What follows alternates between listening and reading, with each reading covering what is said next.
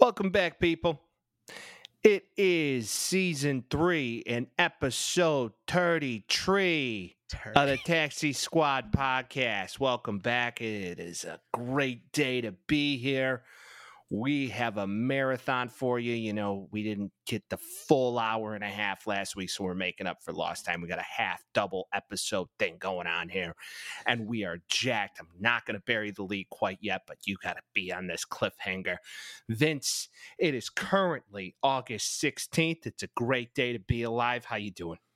Dude, you said it already. Great day to be alive. Are you at home right now, Mike? I'm home. Congratulations, dude. Thanks, buddy. This feels like the first time in a century. Yeah, exactly. Boom. Prove my point. Happy to hear that. I am excited for today's episode. Little guest time going on. People are gonna love it. I look forward to this every single year now. I actually care about it more than the actual college football playoffs or this season in general. So I'm looking forward to it. This is a great day to be alive. Oh, it is a great day to be alive. It's usually very nice when anybody, coming onto the show with the college football acumen of this man we're going to introduce here in a little bit has and just a general ear to the ground. It's going to be pretty impressive. I'm jacked for it, but I mean, Vince, we have you want to know who's not jacked up right now? An aggressive, stranger than usual, to say the very least. And we both saw this. If it was last week, it usually always happens this way. We finish recording and a giant bomb drops on the sports news world. So, Vince, why don't you go ahead and bury this one? Yeah, so many people know this already. Acclaimed prospect for the Tampa Bay Rays. This guy came up last year and everybody's like, holy shit, he's the best thing since sliced bread. This guy's going to be amazing. The adults are going to love him, and apparently so are the teens. So Wander Franco, he is supposedly in a relationship of some sort with a 14-year-old gal. This came out with pictures when they were together. She looks incredibly young. It is very uncomfortable. The most insane part, and I don't know if you heard this either. So currently he's on the restricted list with the Rays. The MLB is looking into it. Age of consent in the Dominican Republic is 18 and she is 14. The insane part about all of this is the Tampa Bay Rays were having a giveaway for all of their 14 and under fans for youth-size Wander Franco hats the day that this came out. Yeah, man, it's bad in many different ways to be that. Now, Wander Franco is 22 years old. This girl is 14 years old, to Vince's point. And the age of consent didn't exist to Wander out here. Now, my whole thing is this like a grooming scenario? Because I have been scrolling the internets over the past week now, and there are like pictures of him and this girl when she was like in elementary school. Right. It feels like maybe they had family friends and something sprouted out of it, even so, it is very illegal. And then one of the worst parts about it too is there's now a second minor saying that she also had a relationship with the same man. She's a little bit older, but still under the age. So like, hey man, you are a professional baseball player. What are you doing? What are you doing right now? Like, what's your fucking freaky little thing that you're doing right now? You got to get rid of this shit because it is disgusting. What type of Jerry Lee Lewis is going on? What type of Jerry Lee Lewis shit is going on in the MLB? Yeah, this right happened now? Literally a century ago. Jerry Lee Lewis. She shook his nerves and rattled his brain. Oh boy. Yeah, dude, this is bad. Because, and if anybody doesn't get that reference, if you're not old enough to get that reference, Jerry Lee Lewis, claimed rock star. Great Balls of Fire is his song, and many others. He is one of the patron saints of rock music, I would say. And I guess you could say he's one of the patron saints of dating women younger than him, because in the 50s, it was totally acceptable for shit like this to just happen. Not totally acceptable, it just kind of happened a lot. It would happen. Like some people were like, hey man, that's kind of fucked up. It would happen, and I don't understand. Why would you post this on social media? Because there's like pictures of him with her, and I mean, it looks like they're very close on the internet. Faces, yeah, dude. It's so fucked up, man. It's so uncomfortable. He got pulled in the middle of a game last week. That doesn't happen unless the MLB steps in and goes, done. Right. That's what I'm saying. It's like, this is so obviously bad. And all of his quotes too are like, hey, I'm going to stick with what I know because that's the only thing I can do. And like, this is just, I'm going to, I'd rather be me in this situation than anybody else. It's like, what the fuck, man? What, he said that? Yeah, he had this whole quote, and it was probably translated, so it could have messed it up a little bit. But he was just like, "I know my truth, and I'm gonna stick to it." And it's like, yo, this is pretty obvious. It's an Type of open and shut R. case. Kelly trapped in the closet shit is this in the MLB, man? I know. I'm just pulling Truly. all of the pedophile references right now. So yeah, they did give away hats for youths with Wander Franco. Do on you the think front they of it would have? that day? I don't think they would have did it if they knew about it. No, they didn't. It got announced that day. That was the problem. The head of So it was- PR for them just had to been like, no, drop Dude, it, drop come it, drop on. it immediately, drop it. Switch to a bobblehead we got stashed somewhere. Yeah, it was like halfway through giving them away from all the early arrivers, and then they were like, all right, cancel that because that's a bad idea. It was just so on the nose. It's so hilarious. This is just kind of a full-blown trifecta of shit going on. I mean, what do we think over or under? Do you think he's suspended forever? Do we think he's arrested? Do we think, like, what happens? Is he tried in the U.S.? Is he tried in the Dominican? I don't know. It is weird because it happened in the Dominican Republic, so I don't think they can try him here, if I'm not mistaken. But I'm also not a lawyer. Again, Taxi Squad lawyer, let us know. I would love to have one. I think he gets tried in the Dominican. I do think he gets suspended for a while, but this is unprecedented territory. Like, this isn't like and it's fucked up that this is a normality now, but it's not like a domestic violence thing. This is like a completely different thing. It's not like Mike Clevenger. Right. I don't know. Yeah. Or like Marcelo Zuna or any of that stuff, because it's happened a ton of times. Again, sadly, Andrew but Jones. it has. True. This is more of I don't know how this sets up. Like, it's obviously not good, and you have to assume that he's going to get suspended for a long time, but I don't even know. I don't even have a barometer on where I would go with this. No, it's like there's a 6-year difference between them, but she's a minor. She's not an adult. Right. If he's 26, she's 20. It's more acceptable. Well, think about like the old guys on the Rays too that probably have like teenagers. They're probably like, what the fuck? That's the age of my like son or daughter. Like, what are we doing?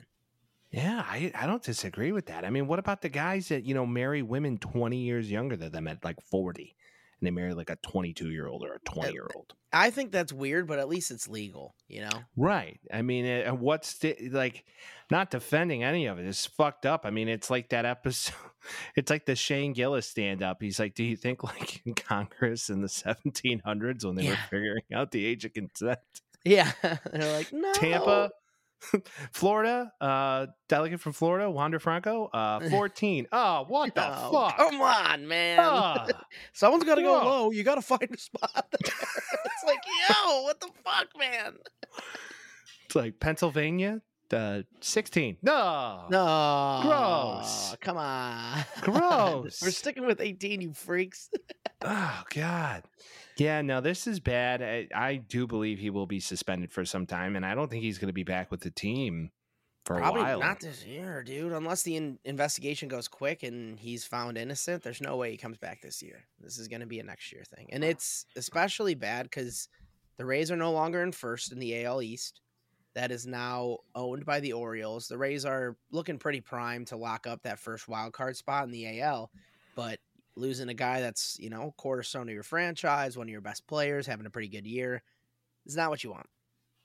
No, not what you want at all, considering one of your cornerstones of your infield is now in deep doo-doo. Deep doo-doo.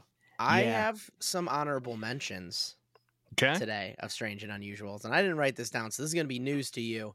New news. I sent new news. Don't copyright us, please. So I sent this to you last week, but former Chicago Bear NFL cornerback now faces multiple fraud charges in Canada. Buster Skrine. Oh, yeah, I did read that. Buster Skrine was also on the Dallas Cowboys, fun fact. Yes, he is accused of using $100,000 worth of fraudulent checks to open accounts and withdraw money before the checks cleared in Canada. What? So he's been arrested there, committing offenses. I guess 15 charges. 4 counts of fraud, 7 counts of making false statements to produce money, 3 counts of possession of property obtained by a crime over $5,000, and 1 count of possession of property obtained by a crime over $5,000. So yeah, he's in doo doo. 9 months long. What I don't understand is, how are you a millionaire and you're trying to like bend the system in weird ways? I mean, rich people keep money, right? That's what they say. It's like, get an accountant. You're a millionaire. Have the money dispersed. Give yourself enough to live off of comfortably and move on. Right. Hire the right Rothstein or Goldstein and life will be fine. Right? I mean, that's how I look at it. That's where my head's at, man. Hire the right agency. Hire the right accountants that go along with the agency. Life is good. Like Cole Kmet, that guy won't have to work probably for the rest of his life. Yeah. And Screen's had a couple of contracts already, and maybe he blew through it, and maybe that was a bad move, but like he's probably not going to get signed anymore. He was on the Bears last year, right? No, year before. 2 years ago? Yeah, so it's not like it was years ago. Like, he should still have some money left from that. Like, just invest it. It's not illegal to do it that way. Don't get it, man. Don't get it at all. I do believe, though, that at this stage of the game, CTE might be kicking in a little bit. It could, but CTE, 100,000, like, you know, that's like a flash of the pan. Shit happens. Might mess you up a little bit. This was a convoluted, huge scam that he ran. Like, this guy knows what he was doing.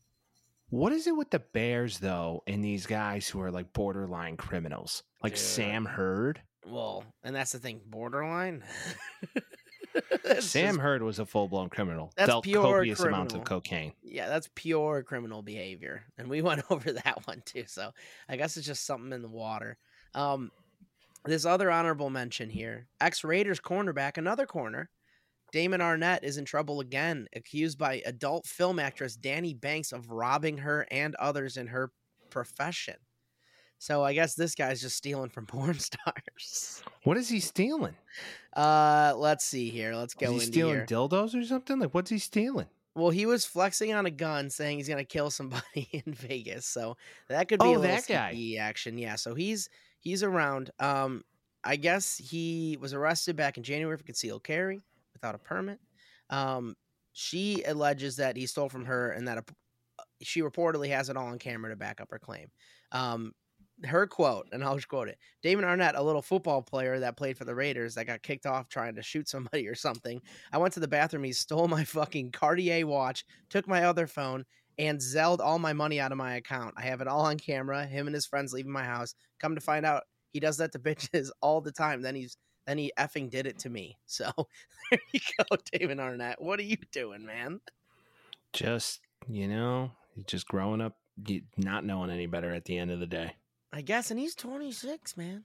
Like, he was on the Raiders until he got kicked off for doing that. So, man, come on, guys. What are we doing? Well, there's a lot of strange, like, what I would recommend is everybody go take a look at those documentaries on Netflix right now if you need some strange and unusual sports stories in your life, like Johnny Manziel doing copious amounts of cocaine. Yep. That didn't surprise me. Xanax, anything and everything, up and down and all around. Which is like fucked up though, because a lot of the things he was doing in college, like signing autographs and all that good stuff for his name, image, and likeness, is not illegal anymore. Right thing, wrong time. Right thing, wrong time. And then Manti Te'o, poor guy. Oh man. Yeah. No, I know it's just. It was a dude. He seems like such a nice guy. He is like he's a good Mormon kid from Hawaii. I mean, I loved that man in college, obviously, because he played for my boys. But well, yeah, he was the man. Out, he could have played at USC. He shouldn't have though. He should have. Wouldn't have happened. He wouldn't have gotten catfished. He was a god at Notre Dame, man. Come on. He would have been a bigger god at USC. He's a Samoan. We recruit those kids like it's going out of style. It's true. It's close, but Troy Polamalu? Polamalu? Come on. Polamalu. Come on. I'm just saying, if you do need some strange, go watch that. Like, it was some dude he like grew up with, family friend, and an absolutely bad person. Completely. Horrible person. Like, it was back in the days though, like a Facebook where like somebody could steal an identity and like run with it. Yeah. But it went on for like 2 years. Yeah. It is fucked. It is sad. And that's what I'm saying too, is like he seems like a really nice, like well respected, like good person. And then he just got screwed. And then He got the yips really bad in yeah. the NFL. And then every single person knew about it. So it was just he was getting ragged on left and right. And that was at like in the beginning ish times of social media when it was kind of just like anything goes here. Like he was getting it from everywhere and no one felt bad for him. It was kind of fucked up. Yeah, I don't disagree. I think that ultimately what became of that is a lonely kid thousands of miles away from his hometown. Yeah. And just feeling that need for some companionship. And what I don't understand is why aren't you trying to find some nice young Irish gal? That's on what the I'm campus, saying. you know, An nice young intelligent Catholic lady. Yeah. I'm You were sure a god. there's a lot of beautiful people on Notre Dame's campus. There's a lot of intelligent people on Notre Dame's campus. He could have done better. Something happened. Well, also that's the thing. The guy knew who he was, so he was playing into like the stuff that he likes and all that shit. That was the uncomfortable thing. Watch it if you Sure. want. It's a good watch. Time out though. Vince, if you were getting catfished by some girl, I wouldn't. right? I'm just saying, I'm not saying you would, but Yes. let's hypothetically say you would. Right. You're a young man. Yeah. Let's say this is, 7 years ago. Yeah. Right. And you're in college. This girl's talking to you. We're all hanging out. And he's like, oh, what's her nuts is calling. Cool. And you put her on speakerphone and we're all playing games and she's talking. You're going to tell me you're not going to hang up the phone and one of your buddies is going to look at you and be like, dude, that's a fucking dude. Yeah. Like, come on. It's like she's been smoking cigarettes since she was 6. Come on. That's why she sounds like that. Come on. Hey, How what's up, delusional man? are we? I got my boobs out. all of his friends were like, she sounded like a girl. I'm sorry. I listened to it. Some FBI investigator, Dr. Phil, came on and was like, oh no, like that's a A1 impression of a female and only Well, like if you're not thinking that it's a impressionist. guy, maybe you can convince I'm yourself. sorry. Because You we pieced listened that to shit it out. knowing it was a guy. You piece that shit out real quick. Well, especially if you don't know what they look like or ever met. That's the thing, too, and that's like the argument I'll always make. It's like you have to hang out with the person at least a couple times before you can be like boyfriend, girlfriend. Like, that's crazy. Internet's a strange place, but Finkel is Yeah. Einhorn. Einhorn is Finkel, as the great pet Ace Ventura pet detective would say. Yes.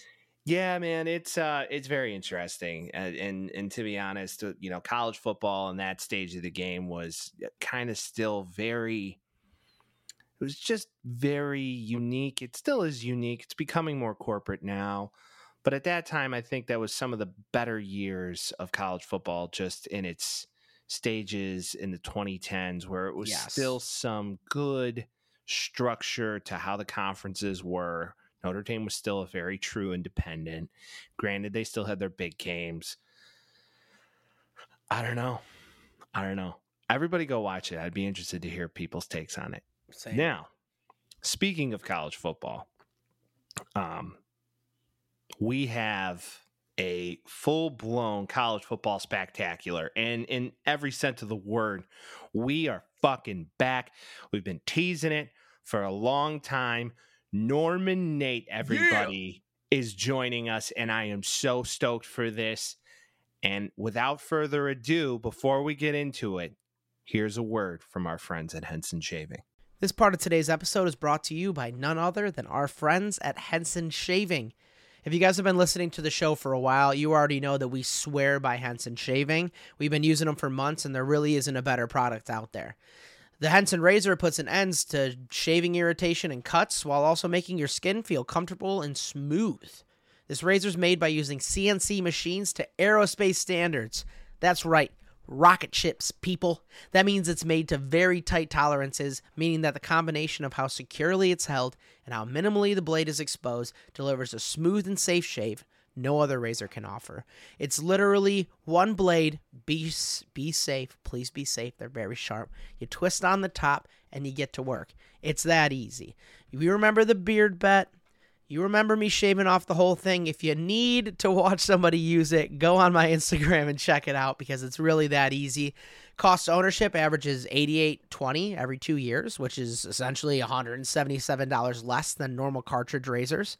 They're sustainable, it's precise, It's Henson Shaving. It's got a nice weight to it. It's made out of metal. None of this plastic garbage. So please use the promo code TheTaxiSquad, TheTaxiSquad at checkout, and you'll receive a 100-pack of blades free with the purchase of the razor. So you go on the site, you add the razor that you're looking for, and then you add a 100-pack of razors. You'll get those for free. For most users, this amount of blades will last you 2 to 5 years, depending on how often you shave. So that promo code again is TheTaxiSquad at HensonShaving.com. Go check it out. And now, the moment you're all been waiting for. He's our source for all things college football. Coming in at 6'11", 250 pounds, our favorite man south of the Mason-Dixon line. It's none other than Mr. Norman Nate. Let's go!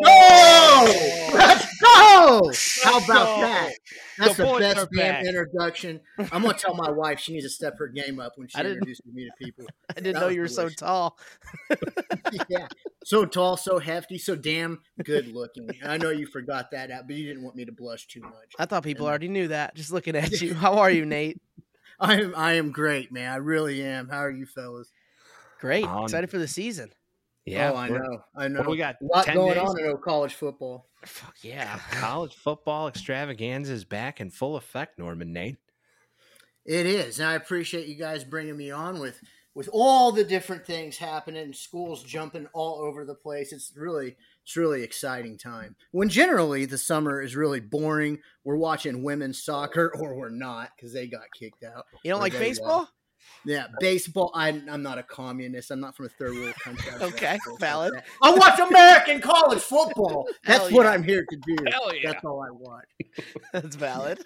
Yeah, it is incredibly valid. And you guys are fired up. I love it. Oh, well, we love having you, Nathan, and we're very happy you're back. And we are another step, or maybe another season, should we say, to the Norman Nate college football prophecy of a, in quote, super league or two super leagues happening right now in the CFB arena. Yeah. You want me to go ahead and just hop right on into it, or please do. You hop on that. Okay. So a long time ago, I was asked by a guy I worked with, loved him very much. His name was Dave. And he was a big time NFL guy, right? He's from Denver.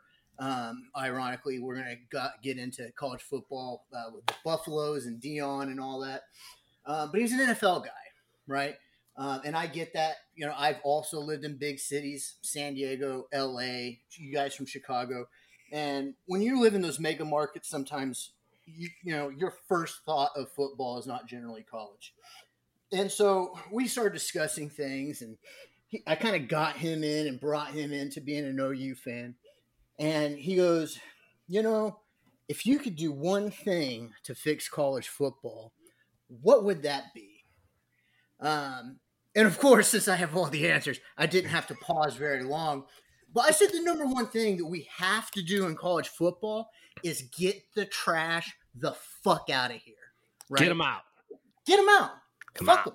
Okay. Fuck them. There's 133 now, 133 Division I football teams. Right. What? So on paper, theoretically, D1, Division I, that league, 133 teams. Right. That's FBS, FCS, all that shit. On that ranking system, and the gap between them and Georgia, let's say, is so astronomical on so many different facets, right? Programs offered, all the sports offered, the revenue generated. I know we might get into that a little bit later. The funding from boards of regents, it's private funding outside of the revenue that they're generating off their football. The gap is just astronomical, right? And then you even got guys like the group of 5 guys, right, that are a part of that 133 groups. And in those, they have no chance to win a national championship.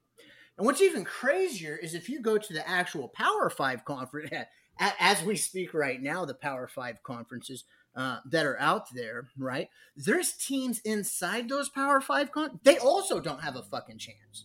Right? True. I think it was really crazy. TCU got their shot last year. Are you telling me But that Wake generally, Forest you have can't win a Baylor or- championship?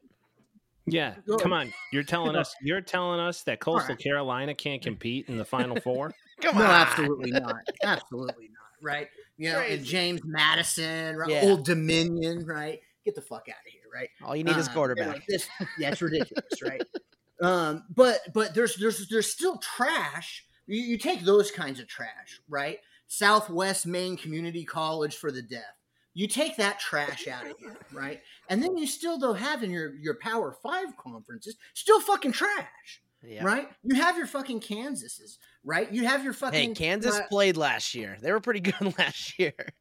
Yeah, they were great. You know, one season in the last 230 fucking seasons or whatever it is that they played. It's a basketball That is a trash program. Yeah. Basketball completely different. Yeah. Football though, right? Trash, right? Has no shot.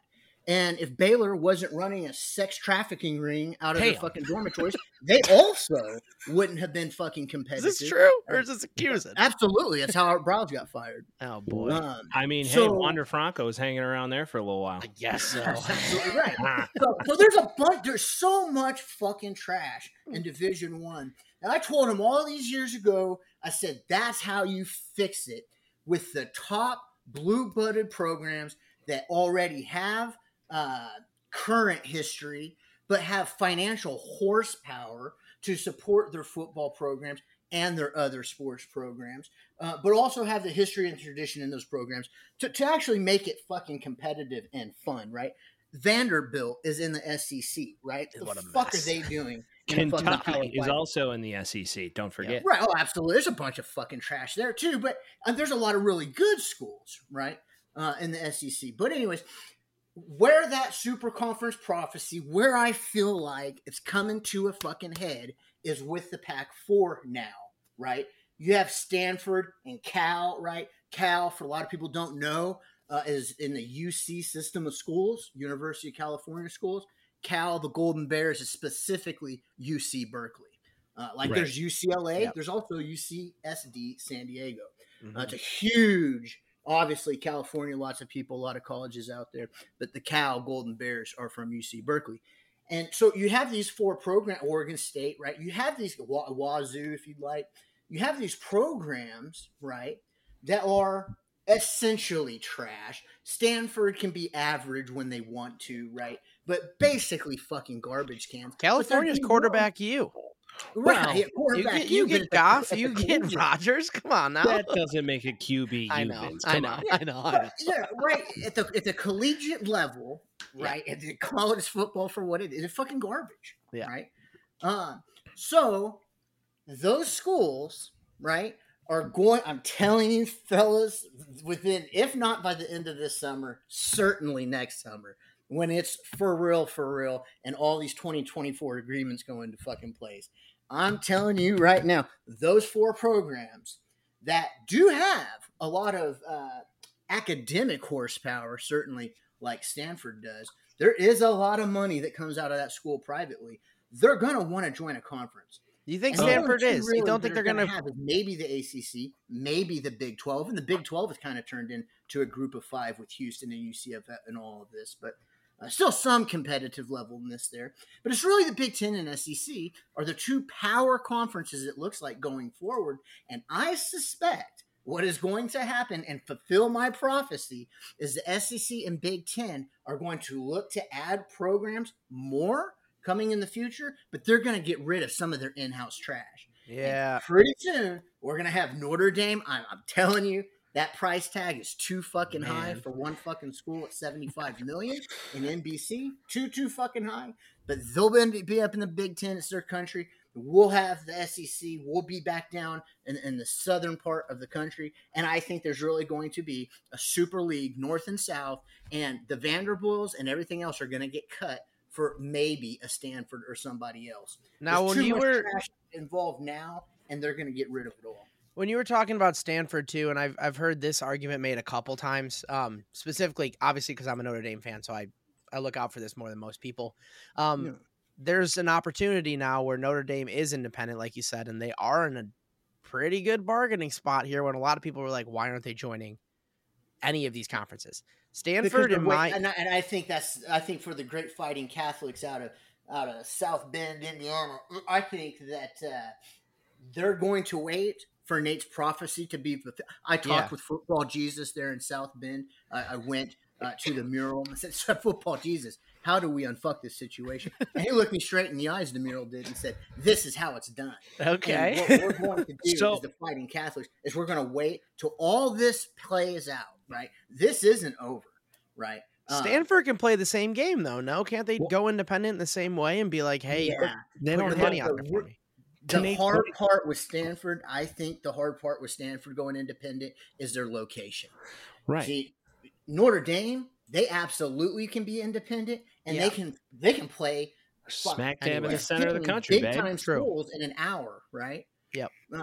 So in their area, whereas Stanford, they go independent, they schedule anyone, they're flying completely out of state. True. Right. And where Notre Dame, sure, they're going out of state, right? But they're going just right up the road, more or less, to Madison, Wisconsin, right? They can, that's fine, right? The Fighting Illini, Purdue, there's a ton of Big Ten programs up there, as you guys well. Northwestern, right? Now, Nate, I don't know about that point, anymore. though, I mean, if we're on Stanford right now, wouldn't it make the most logical sense for Stanford to join the Big 12? There's going to be some gaps after this season. We got OU leaving, we got Texas leaving to the SEC, so there's going to leave some major voids there. There are some talks right now about ASU and University of Arizona potentially jumping to the Big 12 as well. I think they fit the conference very well. I think Stanford could be a nice addition. You had BYU at one point being an independent, join the Big 12.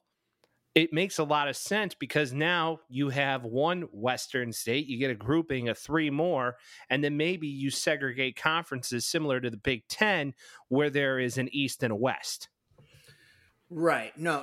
I think so. I think that's great. And Arizona State, as far as I understand, have been completely verified now. And same with Utah, right? So the Arizona market, just in general, is very lucrative to OU and Texas, and they know it well for baseball and softball players, right? That's where they all come from, is California and Arizona, right? Where they play year round in 70-degree weather, right? That is big recruiting market. So for them to come over to the Big 12 makes complete sense.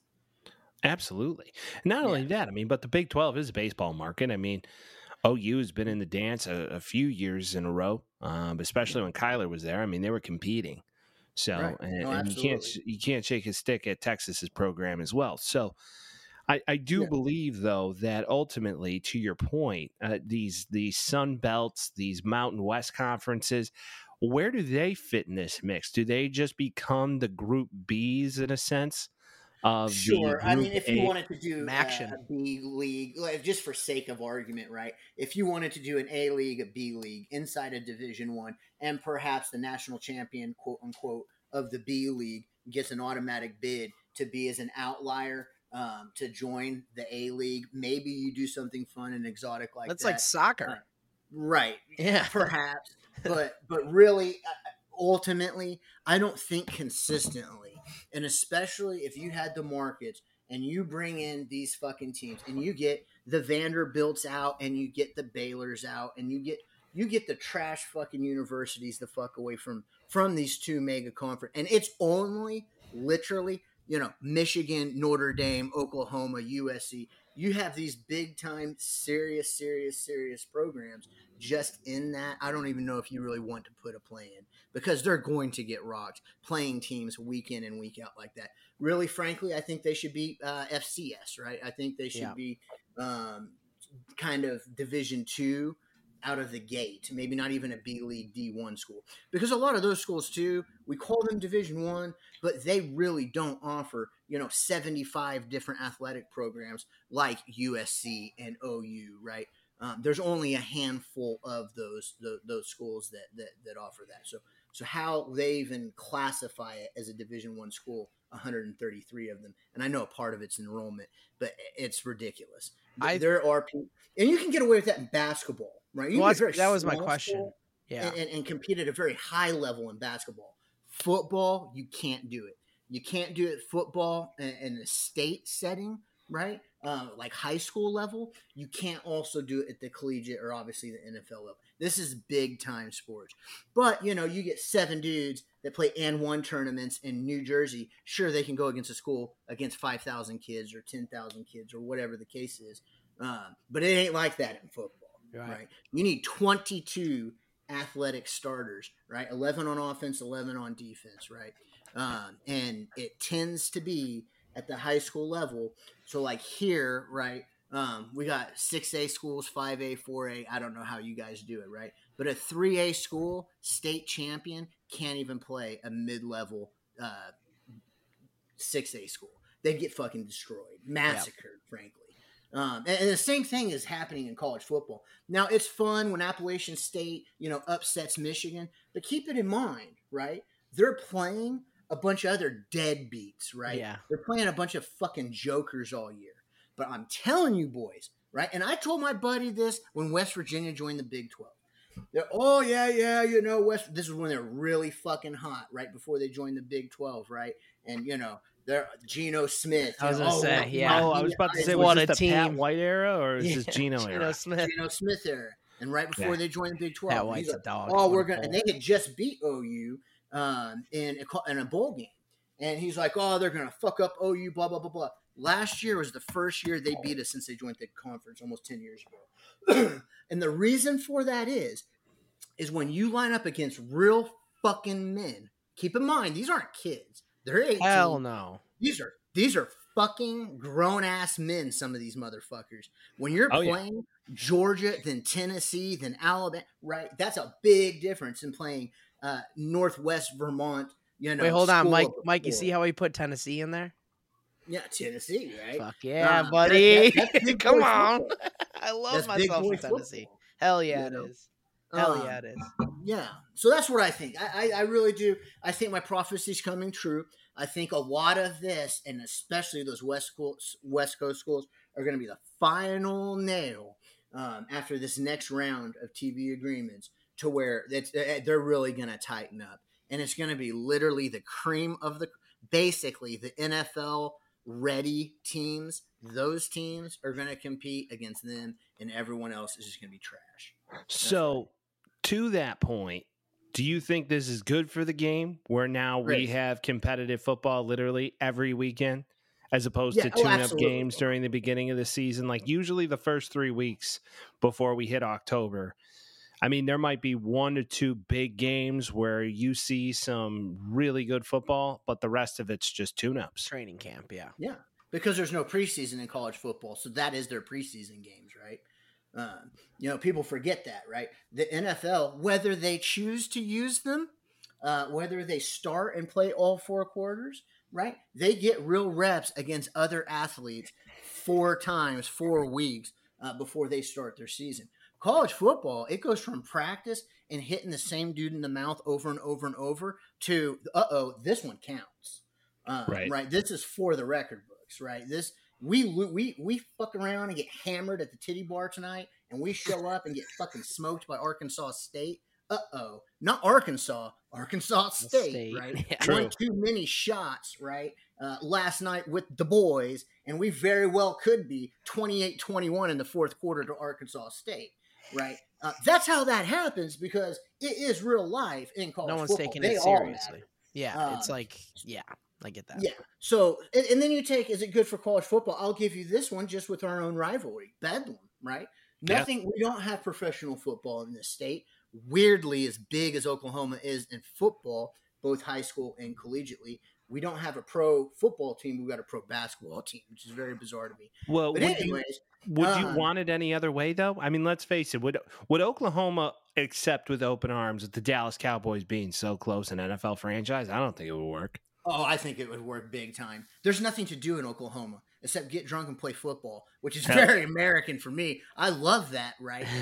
There's nothing else to do. We don't have a Disneyland. Hell, we don't have a Six Flags. It is football here. So as far as entertainment, right, there's churches and there's bars and there's food and football. So I think football would do really well here. But I don't want to get super fucking, off track. But Bedlam, right? We look at Bedlam, an in-state rivalry. Okay. It's great for college football. Well, is it though? Right. I think our record against them fucking clowns is something like 161 to like 3. And I'm not being an asshole here. I don't even know what it fucking is, but it's like 90 something for fucking percent win percentage. So, is it the only 2 schools in this state? Yes. Is it a football state? Absolutely. Do both schools quote unquote care about that game? Well, of course they do. But that is a one-way ass whooping every fucking year. And there's a lot of these where they're saying, USC and UCLA is going here and there. Well, man, what's going to happen with, Oregon and Oregon State? Who in this fucking country watches Oregon State? I do. How about not a goddamn one person? And not one on the West Coast either. I definitely do. But I think we're the outliers too. Right. I think overall. We're friends, the Reverend. We don't have to lie here. some of these so-called rivalries are trash. Really. And I really rather USC have Notre Dame. USC Notre Dame's got that taken care of. No, not really. If you look at the overall. Now, to Nathan's point with Oklahoma and Bedlam and OU, the record stands at 91-19-7. Jesus Christ. So is that a rivalry worth a shit? I don't think so. Frankly, it's child abuse is what it really is, right? I mean, that's ridiculous. Whooping that ass, sending them to their rooms, get the fuck back up there to Stillwater. If Spencer Rattler can win in Bedlam, most people can. I mean, let's face it. True. Now, with all of that, okay, so to your point, looking good for the game overall, looking good for college football as a brand. Now, we were talking independence, so we got the Fighting Catholics, Fighting Irish, call them whatever you want, Manti Te'o's girlfriend, whatever. Hey man, no need for those shots. We don't need to do Call it whatever you want. I love those shots. I love them. I'm sure you do. So with the Fighting Catholics and football Jesus and all that, longtime independents, deal with NBC forever, probably not going anywhere anytime soon. This year, they play Ohio State early, week 3, I think, or week 2. So that'll be fun. They're playing a lot of Big Ten competition. Do we foresee a future where maybe a Notre Dame does join? Or is it just as lucrative for them to stay independent? It's lucrative for them to be independent now, but when the trash is taken out, when you go put those fucking garbage cans down at the end of your fucking driveway and said, okay, thank you for riding our coattails, and you making all of this fucking money, right? Vanderbilt, right? Fucking Kansas, getting all these millions of dollars from these TV deals that OU and Texas bought for you, right? The Ole Miss, Mississippi State, the Alabama and Georgia pay, to a whole Big Ten conference, ooey pooey, fucking Indiana Hoosiers, all them fucking clowns, right? School. Thank you, Ohio State and Michigan, right? Yeah. But they get tens and tens and tens of millions of dollars in these television contracts. I think when it's all said and done, the prophecy will be fulfilled. Notre Dame will end up joining that fucking Big Ten once it's only superpower versus superpower. Yeah. Yeah, I mean, when there's so much competition in obviously multiple conferences, as it starts getting smaller, that price tag's going to go up. Obviously, they're not joining the SEC. Sure. There's no way they're joining the SEC, especially. I mean, you go to the Big Ten, there is competition, but I mean, especially with OU and Texas joining anyway, I feel like it's a means to an end. But I also think that they're going to hold out as long as they humanly can, because why not? Too. Why not? Yeah. Why wouldn't you now? Okay, so everybody's calling Big Ten for football. They're already a part of the ACC in most of every other major division. College football is really the only place where they don't have a home. They choose to stay independent. Is there a future in the ACC? Or is that the next one to go? I mean, Norman, your take on this. Is the ACC a dying breed? I mean, granted, you got Florida State, you got the U. You got Boston College, Clemson. I mean, Clemson's been in the dance. I mean, yeah, Louisville, I guess if you want to throw them in there. But I look at more so Clemson, right? Clemson's been to a national title in the past decade, multiple. So to me, I mean, can you rid of the ACC quite yet? I mean, is this a 10-year span before we get to the the two majors, or is this a 20-year span? Because Texas A&M left the Big 12 to join the SEC, clearly worked in their favor. Mm-hmm. And now we start to see all these teams kind of jumping at once. Is this something where this is the new fad where all these teams start to disband and join the popular new thing because of the dollar bills? Or do they stay in their conference due to the divvying of money? You already got Florida State coming out saying they don't want to be in the ACC anymore. How does this look as a progression in college football, 5-10 years down the line? Yeah, so this is an interesting one, right? I think the ACC, as a whole, as a conference, right? They're their own worst enemy, and kind of what I mean by that, right? So you got fucking Pitt and Virginia and Wake Forest, right? All North Carolina State, right? All those dudes. All those little sisters are looking up to their daddy programs, and that would be the U, as you were saying, and Florida State, and saying, hey, daddy, why don't you go to fucking work and do what Alabama and Georgia is doing? Hey, daddy, why don't you go do what fucking OU and Texas is doing, right? Go beat somebody's ass, motherfuckers, so we can make some fucking money, right? But they're not doing that, right? And the U hasn't done that. And quite frankly, I think when we talk about the Super League, if you will, whatever we want to call that, right? Eventually, but if you will, for sake of argument, the Super League, I think leaving the ACC is the best thing for Miami and Florida State, for the U and Florida State, because right now they're with a bunch of fucking degenerates that are fucking trash at everything that they fucking do. They need to fucking cut the umbilical cord and say, not my daddy, and go join a real fucking conference. That's what I think they need to do, right? Because all these other schools in the ACC, right? Fucking Boston College, what the fuck is that? Fucking Doug Georgia Flutie Tech. And all this bullshit. Oh, Matt Ryan. Come on. Yeah, Matt Ryan, fucking, fucking He's a Hall of Famer. Trash university. Horrible at fucking football. ACC needs Miami and Florida State need to get the fuck away from the ACC. And they need to go and be competitive once again with people of their caliber. Right now, they're playing down, right, to these schools. Wouldn't you prefer that overall? I feel like as a team, you want to have those guys you can beat up on, so you have that winning record every single year. Like, as you move, and especially the U, as they've been up and down the last 10, 15 years, it feels like, you go to the SEC and you start getting eaten alive. Like, I almost would rather have like a 10, 11 win season than be doing that. Yeah, but I mean, maybe, right? But then, there's a lot of variables at play here, right? Yeah. Who is your athletic director makes a big fucking difference to a lot of these universities on what their success levels are. Ours at OU's is fucking phenomenal, right? Has made a lot of great decisions for us. So who is your athletic director? What is the vision of your program? What about the president of the university and your board of regents? Do they have your support, right?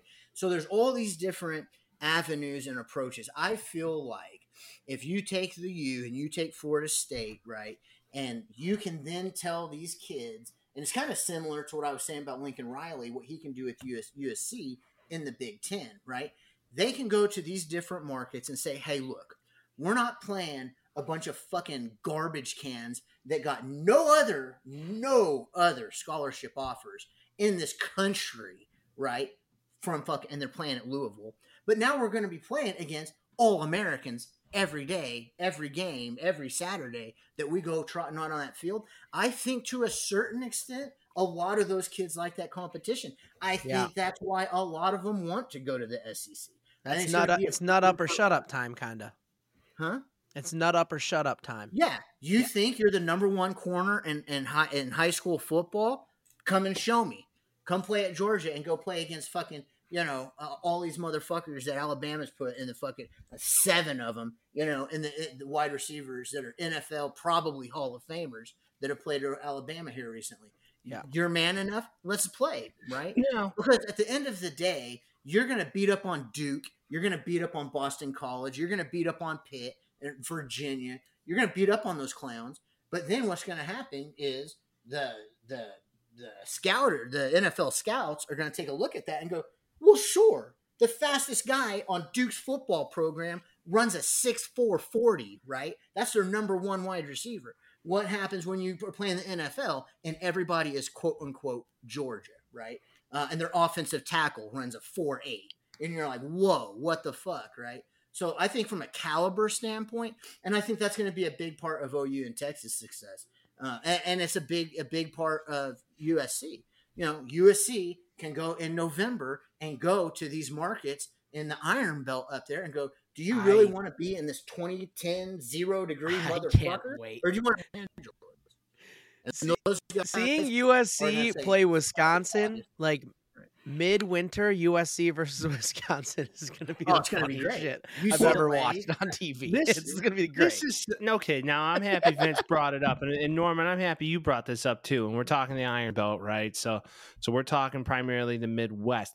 What do we think the thought process was for these Western schools like USC, UCLA, Washington, Oregon to join the Big Ten of all conferences as opposed to potentially joining the Big 12 where they can stay in that southern climate, and quote, and really, I think, compete in a far bigger market? Because if we look at the Big Ten, call it what you will, next to the SEC, I mean, it's tier 2 or, tier 1 plus or tier 1B, right? Yeah.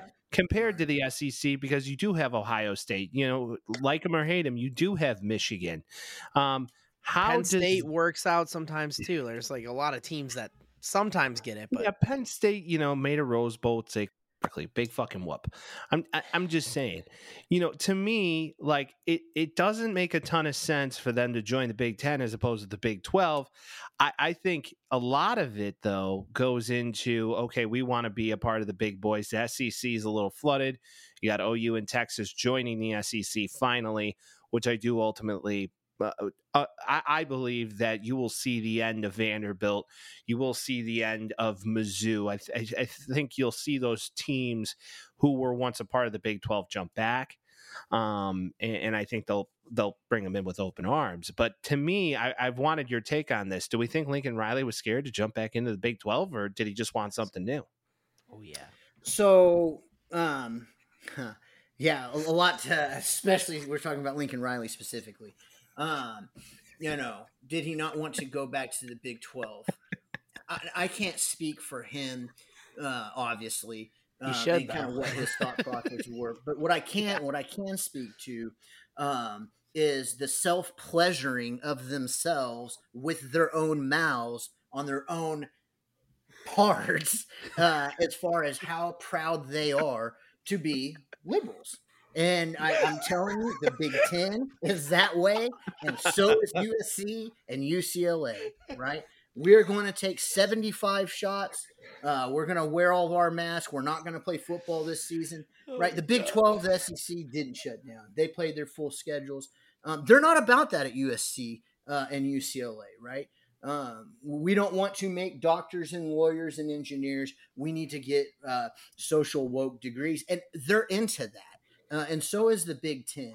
Minus the education side of it. I'm talking the football side of it. So, yeah, that might be very well and true, but more so the football thought process. What's the football thought of that? So that's a big part of being able to get invitations to these different conferences, right?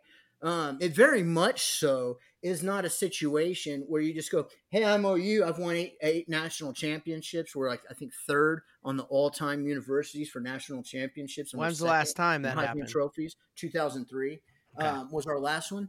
And so it's been a while. It's been a little bit too long, right? Hey, man, I'm a Notre Dame fan. I'm with you. Yeah, but but it is a part of the invite, right? Is what is your academic thought philosophy, and how proud of you are of your academics. How many Rhodes Scholars do you have at your university? And the Big Ten will flat out tell you, no, go fuck yourself if you don't have enough shots, you don't wear your mask, and you're not an academic.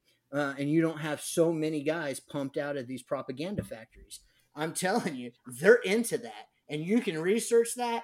I know you're people that maybe your fans be like, oh, that's bullshit. If you know, and it doesn't take far to do on research, that USC and UCLA their athletic directors, their athletic program, the university at large, that's why they went to the Big Ten.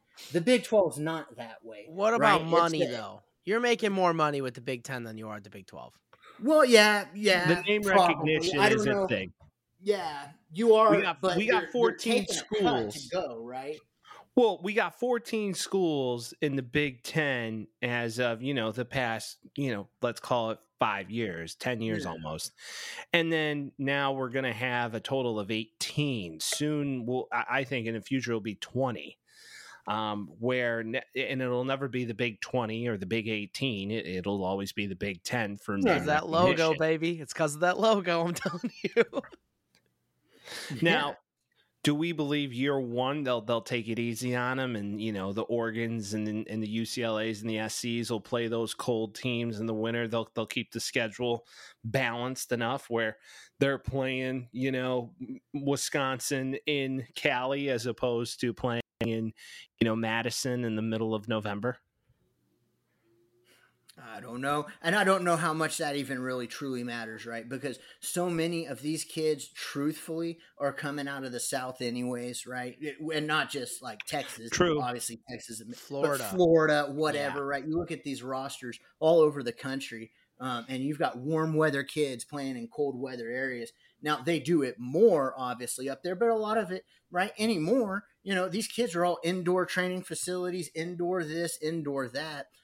Because of the horsepower financially of these programs, it's not like these kids are Johnny badass fucking union, steel worker, swinging hammers every day. These kids ain't that way, right? They're indoor kids.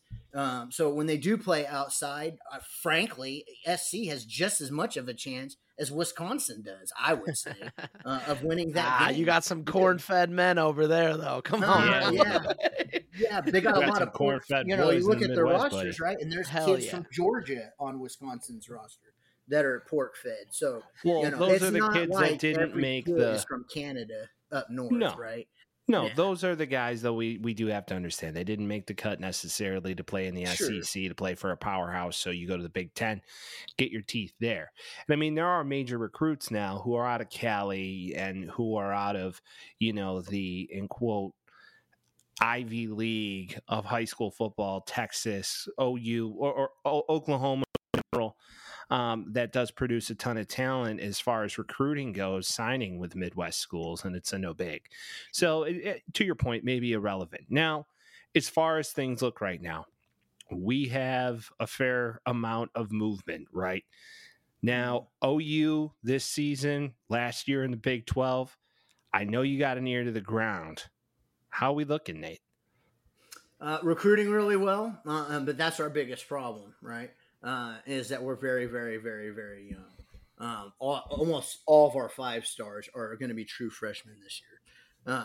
And we'll probably get a significant amount of playing time because we're lucky this year, I think, if we're 500. I really feel that way. Damn. So this will be this year, right, will be Venerable's year 2. So that means that the guys that he recruited in are going to be sophomores. So they're still underclassmen, right? So the juniors and seniors that are there, he didn't bring to this program. It was guys that stayed that didn't go on the plane flight with Lincoln Riley, the leftover trash that we had. So you have underclassmen and Lincoln Riley's trash. So that's going to be rough, right? But hey, number 4 recruiting class in the country right now is something we haven't even had when Bob Stoops won our last national championship in 2003. That class of kids was not a top 5 recruiting class. We haven't had one since then. The last one was with Barry Switzer. So recruiting looking up, kids looking up, and the general consensus for the state of Oklahoma is we've already punted on this season. If it's successful, great. We got lucky. But if it's not, it's fine. Our studs are young. Let's just not get them hurt, and let's get ready for our trip to the SEC. So you're still a Brett Venables guy? Oh, yeah, big time. I am now. Because you got to be, or because you like him?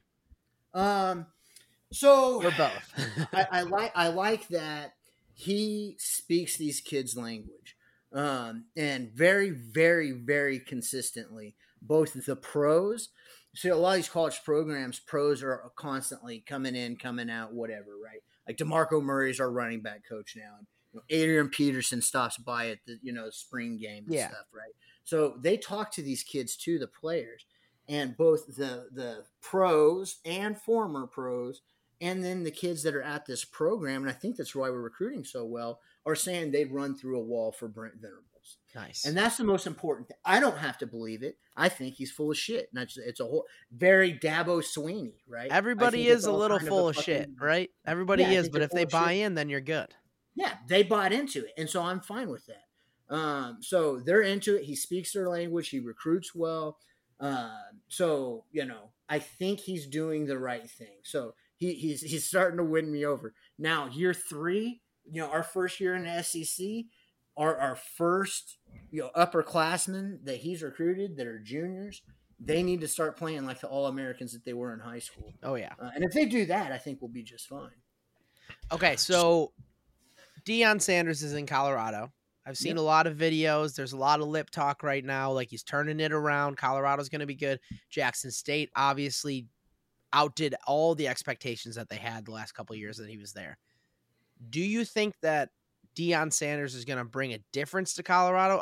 And before, as a preface, I saw a video today where Colorado, there was a fight in their practice, and a couple guys were walking off, and they weren't, joining the fight and shit. He got everybody together. He's like, if you're going to fight, everybody's fighting together. I like that sentiment. I don't know if it's, coach talk, coach speak, whatever it may be. What do you think Colorado's doing this year? Do you think they have a chance to have even a winning record? Because they were horrible last year. Yeah. Are you ready for hot take of the day? Oh, I've never been more ready for anything in my life. We're born ready. Add some hot effects. Some sound effects. Yeah. A little fire burning. Take of the day. Okay. If they're 500, delicious for him, and I think that's great. If they're 500, when it comes to that fight, I gotta tell you, straight up, somebody told that kid to do that offensive lineman. Damn. I think that whole thing was fucking staged. Okay. I think it's bullshit of the highest order ever. I think that was more staged than anything our federal government has ever done. You think he pulled that from his network experience? I absolutely think he's doing it to bring movie magic attention to the Colorado football program. Look, and I kind of commend him for it. Is it chicken shit? Of course it is. But you know what? At least he's trying, right? Who wants to go to Boulder, Colorado to go play football? Hashtag not a fucking single soul in this motherfucking country. Okay? Not one of them. It's a long hashtag. Their record attendance for that school is 54,000. Okay.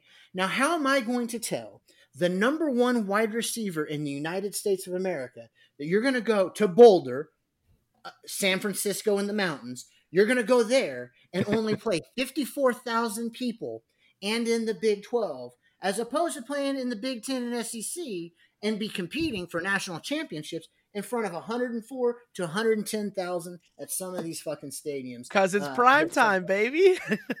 Because he has a cowboy hat on. Oh yeah. I don't think so.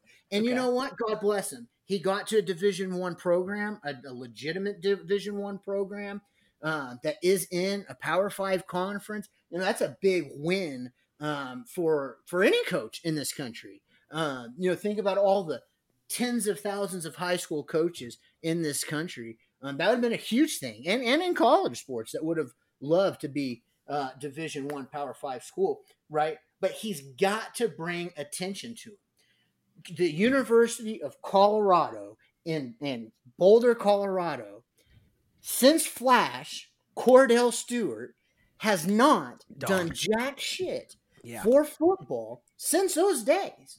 Since I was like fucking 6. Any other sport for what it's worth too. They haven't done anything anywhere. So he's got to do something, and I do commend him for that. We've got to get ourselves out there. I've got to get exposure because kids in South Los Angeles and in Miami-Dade County, they have no idea where Boulder, Colorado is. Yeah. They have no idea about the University of Colorado, and that is a fact.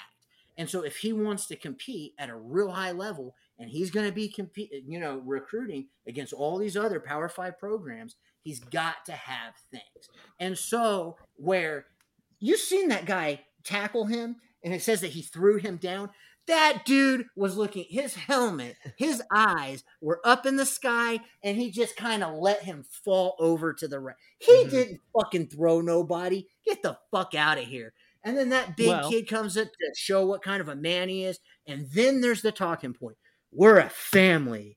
We sit together. We pray to the good Lord together. We eat turkey every day together. You said it. Church together. I go to Walmart together. And if somebody doesn't get the shopping cart for the next guy, then that's bullshit because we are a united family. You said it. You said it. If everybody else thinks it's bullshit, it's whatever. But if the players are in on it, then we're absolutely good. Then we're right. Absolutely. If the players are in on it, okay? And they might be in Boulder, I don't think that wins for recruits at the rest of the country. I think that's no bullshit. We do have to understand, though, everybody's a little low, I think, on the Colorado jump to the Big 12, which I think is genius for them as a overall it's great for program. Yeah. Now, what we can't forget, though, I mean, they ranked 21st in overall recruiting, but the transfers that they had ranked number 1 in the country. They've had some 5-star transfers this year and 4-star transfers that are truly A1. I mean, they rank top as far as commits go, as far as transfers. Some guys who, were full-blown bona fide studs that transferred to play for Prime. And I mean, sure. And I get what you're saying with that, right? And so that would be a great a case study, if you will, for the University of Tennessee and Texas A&M, which very consistently are in the top 5, if not top 5, top 10 in the recruiting rankings every year. Well, OU hasn't had a top 5 one in however long. I mean, it was like 90-something, 99, something like that. It's been a long fucking time. But here we are competing. Because it's not all about the 5 stars. It's what you do with those 5 stars, right? Alabama has all these 5 stars, but Saban knows how to manage those egos. He knows how to manage a whole bunch of alpha males that have been told since they were 7 that they are the best football player on this planet, right? He knows how to deal with those egos. Kirby Smart knows how to deal with them, right? We'll see how they do at A&M and Tennessee, but historically not very well. It's not all about the stars. So I think what would be really interesting for Deion, right, which is already an awfully big personality, how is he going to manage a whole bunch of quote-unquote 5-star personalities, right, where everyone there shits on silver platters and has never had to use toilet paper a day in their life because someone wipes their ass for them since they were in Pee Wee football, right? How does that look? Is he going to be able to manage all those egos? He was doing a fair amount of it, and I mean, he is the ego king, and he's the first one to tell you. He was doing a fair amount of it at Jackson State, which he did pull some 5-star recruits to a very small school. Now, if we're going back to the thought process of the transfer rankings and how that looks, I mean, Colorado ranks 1, and then the top 5 below that, LSU, Ole Miss, USC, Auburn, and then we'll just go top 10 since we're here. Florida State, Miami, OU, Oregon, UCLA. So, I mean, some major commits flipping. Deion's got 50. The highest next to that would be Ole Miss at 23. So, a lot of it's the guy, to the point where, you look at a guy like Lane, you look at a guy like Deion, and then, of course, Brian Kelly, him and his family. Forgot about that. So it's interesting to me where people are down on them, but I believe they could be competing for a Big 12 championship in 2024. Yeah, maybe. It depends on if those guys get hurt. Some of them transferred because they were 5 stars, but then they're backups elsewhere. So is it all because those guys are the number 1 X and Y, Z, whatever position they are, and also played that way at their respected universities or transfer. That's something to watch. And then it's going to be their egos, and then the systems that they played in, right? Or some of these offensive kids that are out of high school that are flipping and stuff played in wing T offenses, right? Misdirection, counter runs, right? And there's other kids that are coming from 5 wide, throw it everywhere. And it's very, very different football. So how are you going to get 50 kids, right, that have never played a down of football with them? And that does matter, right? And in that system, right, how fast will they turn it around? I don't know. 2 years from now, 3 years, it's really a Brent Venables situation. In college sports, you got to do 4 years at a minimum before you run somebody off, because you've got to get the garbage out, your kids in, and your system in. And everyone has to know your system. Plug and play here and there portal is great, right? Hey, my fucking star receiver got hit by a train. Man, it's shitty luck. Let me go get a receiver. Fine. How many receivers have been hit by trains? Oh, yeah. That's just as an example. No, right? I know. I'm fucking with you. It's a one-off. Yeah. But if you're talking about, I'm going to literally take my entire program, gut them, and then take kids from all over the country and all kinds of offenses and just slap them together. I mean, we'll see how it works. But, that'll work in a passing league, right, which is fun, a high school version of spring football. But, in real life football, 11-man football, I don't know. I don't know if we can just slap a bunch of personalities together, and see how that works. We'll see, but speaking of passing league, there are some interesting odds for Heisman watch right now, and we only have about like 10 minutes, give or take, for this. So, the number one odds right now is Caleb Williams at plus 550. He would be the first Heisman to go 2 times since Archie Griffin in the 70s. There's a couple other guys that are working right now too. Do you have somebody in your head? Do you think Caleb Williams is going to double it up and do what he did last year? Or do you think, hey, maybe Quinn Ewers comes back? Maybe Sam Hartman, Wake Forest transfer to Notre Dame? Who knows? It's possible. Do you have somebody in your head that you think is basically a shoo-in to go in and do it again? Caleb Williams for sure. His football IQ is unreal. Yeah. Right? He knows when to throw it. He knows when not to. He knows when to fight for yards. He knows when not to. Right? Is it a long ball? No problem. They're lawn darts, right? Yeah. Are they, across the middle, 10, 15-yard slants, kind of deeper route slants on a laser, on an absolute rope, right?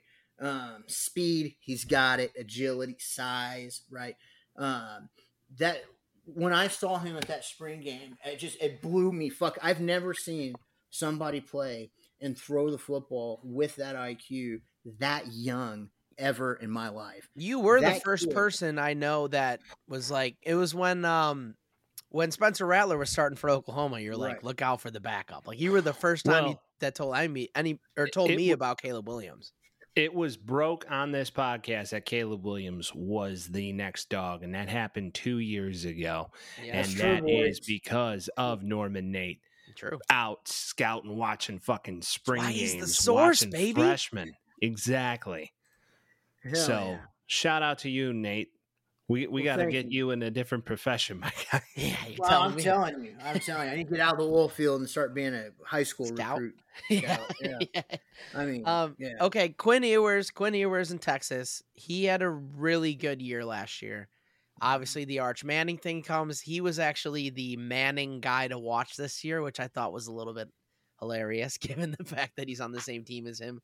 You got Jordan Travis right now, who's going to be the quarterback for Florida State. You got Cade Klubnik, who's going to be the quarterback for Clemson. You think Caleb Williams is just by leaps and bounds better than all of those guys? Oh, absolutely. It's because it's ridiculous. Yeah. He's 1-1 draft. If everything goes at least decent this year, he's 1-1 in the draft. He's coming out because he seems like he's the perfect prospect for the NFL. I think so, and he needs to do what's his head? Name the school. Rice. What's Peyton Manning's dad's name? Archie. Archie Manning. Yeah. What he did with Eli and said, my son ain't going to play for the garbage ass San Diego Chargers. Yeah. It's not going to fucking happen. Good right? call, On huh? fucking draft day. Hindsight's a bitch. Okay, because the fucking Chargers, which I was from San Diego, a fucking huge Charger fan, so is my fucking wife, but it is a trash ass organization. Yeah. And You they did get will Sean never win a Merriman. Super Bowl. You did get Sean Roydhead Merriman. Sean Merriman, HGH Dude, they King had Sean Daniel Merriman. Tomlinson, they had Sean Merriman, Junior Seau. They've had dogs, man. Right. They still won't win a fucking Super Bowl. No. They will never win a Super Bowl No because shot. they're fucking trash at the very, very top. I mean, they've had some unbelievable Hall of Famers play for those motherfuckers. I mean, Yeah. some really good. They've had good quarterbacks. Right. Great quarterbacks. Yeah. Right? Drew Brees played for the Chargers. Multiple great quarterbacks. Right. No, I know. And so Yeah. if I was Caleb Williams' father, I would go because that is the shittiest thing about being the best college football player and the irony that it is about being the best college football player in the United States. That means you're going to the Cleveland Browns to die. The Jacksonville That's what that fucking Jaguars. You're going to go be a paraplegic Well. in year fucking 3 of the NFL. You're going to be rolling around a little fucking goddamn, little fucking scooter because you're a fucking paraplegic. Because no one fucking will block You for want to know what's funny, dude? He might end up on the Arizona Cardinals this year. Because No, they might be the that- worst team in the league this year. Although the Arizona Cardinals, the fall from fame was pretty quick. I mean, Kyler That's was what I'm saying. great. He Yeah. was great for that first year under the handsome son of a gun, under the former Mike Leach guy, Nate. What's his name?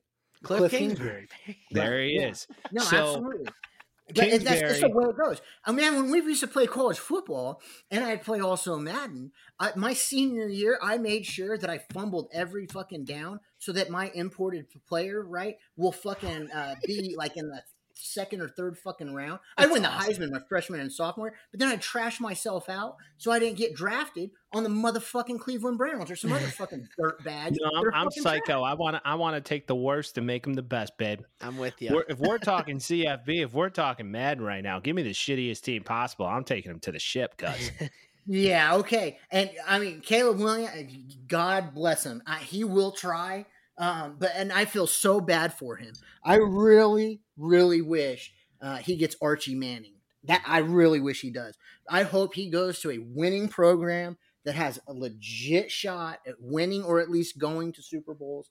I hate for him personally, even though he left me and went to USC and left the Sooners.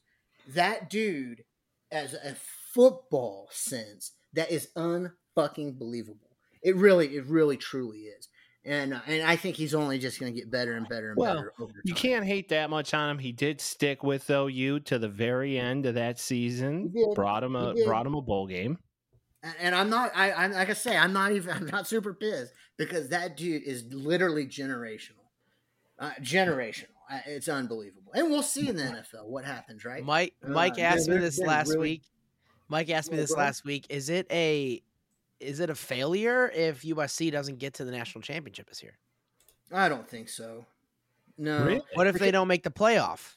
What if they don't make the playoff? What if they get bounced by Utah again in the Pac-12 Yeah. championship? I don't know. I mean, reminding everybody, this was the same team that lost to Tulane in the Cotton Bowl. So, Right.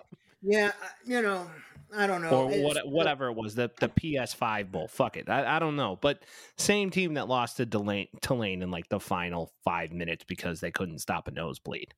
I know they can't, and that's a Lincoln Riley trademark. No Great defense, all offense. coordinator.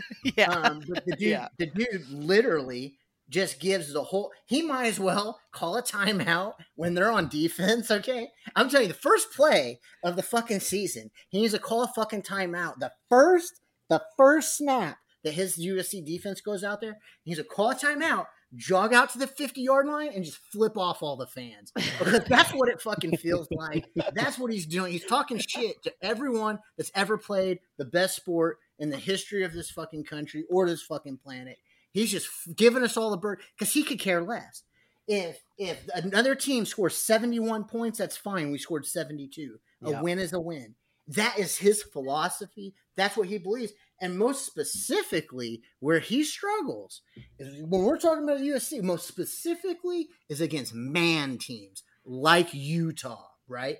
You know, a bunch of fucking ranchers kids out there that are fucking tough. And they're going to the Big Ten. I know. The Big Ten is going to be that way. So, like I've said before, it is critical he gets some of those kids on his team. Yeah. It is critical that he goes out there and gets some big corn-fed motherfuckers and goes, hey, you need to come out here to Los Angeles. I've got to get beefy. I've got to get nasty. Because anytime Lincoln Riley he ain't going to stop nobody.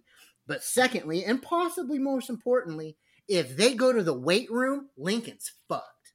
He's fucked. Because every kid on his team is 5'1", 143 pounds. That's who he recruits. That's time out. He gets some fucking portal guys. He gets some fucking transfer guys. He's got to get bigger on the offense and defensive line. And he's got to take defense seriously. Flashing only goes so far. I know. I'm telling you. You can only do video game offense bullshit and just flip the fans off on defense. You can only do that so far. So for me, is it a letdown if they don't get to the playoffs? Not necessarily. It'll be a letdown if they don't score 60 points a game. That will be a fucking letdown. Because now he's not doing his job, a job that we know he's capable of doing. It's clear. Defense is not interested. He's not interested in it. So if they don't put up 60, then that's their bad. Well, in his defense, I mean, primarily all of the transfers that have come in were all SEC guys that are all, defensive tackles and linebackers and cornerbacks that are simple. And if he can keep that dogs. up with those kinds of guys, I think you're going to have a lot of success with him. Okay. But I like he it. Punts, then he punts. Well, it wouldn't be surprising if the Alex Grinch, Lincoln experiment does proceed to continue to spit out terrible defense. Now, I just have an interesting question for you, Nate. What's going on with this OU schedule playing like one ranked team all season? Oh, this year? Yeah. Oh yeah, man, we're playing the University of Maine. Did you even know that they had a university? I did not. Not until that schedule came out. I was like, "How be damned!" It literally is Maine's sisters, little sisters of the poor. I didn't know that. I talk shit about them all the time. I didn't know. Good seafood up there. Yeah, great seafood, Maine. I don't know about the football program, right? But my bad. You got two ranked games. You got Texas and TCU. I mean, what's going on is this schedule just kind of like, okay, we're going to just primarily play the Big 12, Tulsa, have our rivalry games, and we're on our way to the SEC? Yeah, there's the real answer, and then there's the fan answer. I don't know which way you want. The fan answer is, okay, we've punted on this season. Who gives a shit? And our team is very young, so we got very lucky and blessed with this schedule, and we would be lucky still to be 500 with as young as that we are with this garbage ass schedule this year. Then obviously the next 2024s came out, looks much better, so on and so forth. Fine, right? But this one is ugly. We're young. The realistic answer is, what a logistical nightmare it has been for these fucking schools, right? Of adding all these schools, taking schools away. What are we going to do? People are losing series and adding series, right? For example, we were supposed to play Georgia this year, but that got canceled because we're going to the SEC next year. So because of conference alignment, it was a logistical fucking nightmare of when these games were going to get scheduled or not. Some of these schedules, right, they do goofy bullshit in college football, right? They'll schedule, for example, Houston. We play them next year. We're going to play the University of Houston. And then the next time it's a home and home series, we play them in like 2036, right? Like, what the fuck? 2036, we're going to be on the moon fucking around with aliens and shit. I don't even know why they would schedule something that fucking far out. So they do really odd stuff. And so our schedule is really ugly this year. But I still think we'll be 500, if that, just because we're so young. But don't call us out on that. That was a conference realignment deal. Okay, so that's what we're going with. Who's going to start quarterback this year for OU? Fucking Dylan, sorry ass Gabriel. I can't stand What about the freshman that you were so high on? They're gonna start fucking Dylan Gabriel. They're gonna You don't start think they're gonna? You don't think they're gonna put? You don't think they're gonna put Jackson a? Arnold. Yeah, you No. don't think they're going with the young kid? You don't think they're gonna get his feet wet a little bit before next season, before he's playing real dogs? If it's a we wash, accidentally get up by 40 on Arkansas State, he might go out there and chuck the ball around. I doubt it. They're all into this Dylan Gabriel kid. They just love him. I mean, he has thrown for an unbelievable amount of yards. He really has. But it's not all about the yards. It really isn't. He throws stupid interceptions. He throws the ball over people's heads. Again, that's what I'm saying. You watch enough of these fucking games, if you're as ate up as I am and basically don't have a life on Saturday and Friday nights with local high school football. you're talking to the right people. You're talking to the right people. Right? There is a massive gap between a guy like a Caleb Williams and a Dylan Gabriel. No, I'm not being dramatic, and no, I'm not saying that, Caleb's really good and, Dylan's pretty good too. They're not even playing the same sport, right? And that really frustrates me. And you can get a whole lot of yards throwing swing passes, right? Those aren't real quarterback throws, right? Those aren't actual fucking routes. You throw a 2-yard fucking little swing pass, the guy takes it for 30 yards. That's a 30-yard pass. That was not a 30-yard pass, but it was a 30-yard pass. So that's where there's a big difference in those. And there's not all 30-yard passes are the same, is the point I'm trying to get to. And True. Dylan Gabriel is incapable of throwing a deep ball, and his middle game is average at best. I would give him that. Jackson Arnold is very much so Baker when he was in college, and Caleb Williams, right? Probably somewhere in between those two. Yeah, I was just about to say, I don't know if you could put Baker and Caleb in the same sentence, but no, it's somewhere in between those two. Okay, Heisman, number 1 overall. Baker's he's about to be on College Game Day in about 3 years. Yeah, it's fine. Babe, I love him. He's another example, right? You're talking about a program that hadn't won a football in how many years? Was it really 3 or 4 or 5 fucking years? The Browns hadn't won, and he got them their first win, right? Bud Light fucking bought everybody in Cleveland a beer, right? I mean, took them to the playoffs, right, for the first time since 1826 or whatever the fuck crazy it was. I mean, the guy did a whole hell of a lot for that. He had 2 head coaches, 4 offensive coordinators, right? And Jesus Christ, we got to give him a little bit of a break. Not just that, I'm a little bit biased. And now, right, he is like a paraplegic because nobody would block for him, and he just got decimated. And now he's trash. And he's also 5'2" for so many. So 5'2". Yeah, that's a good point. He's also first round quarterbacks.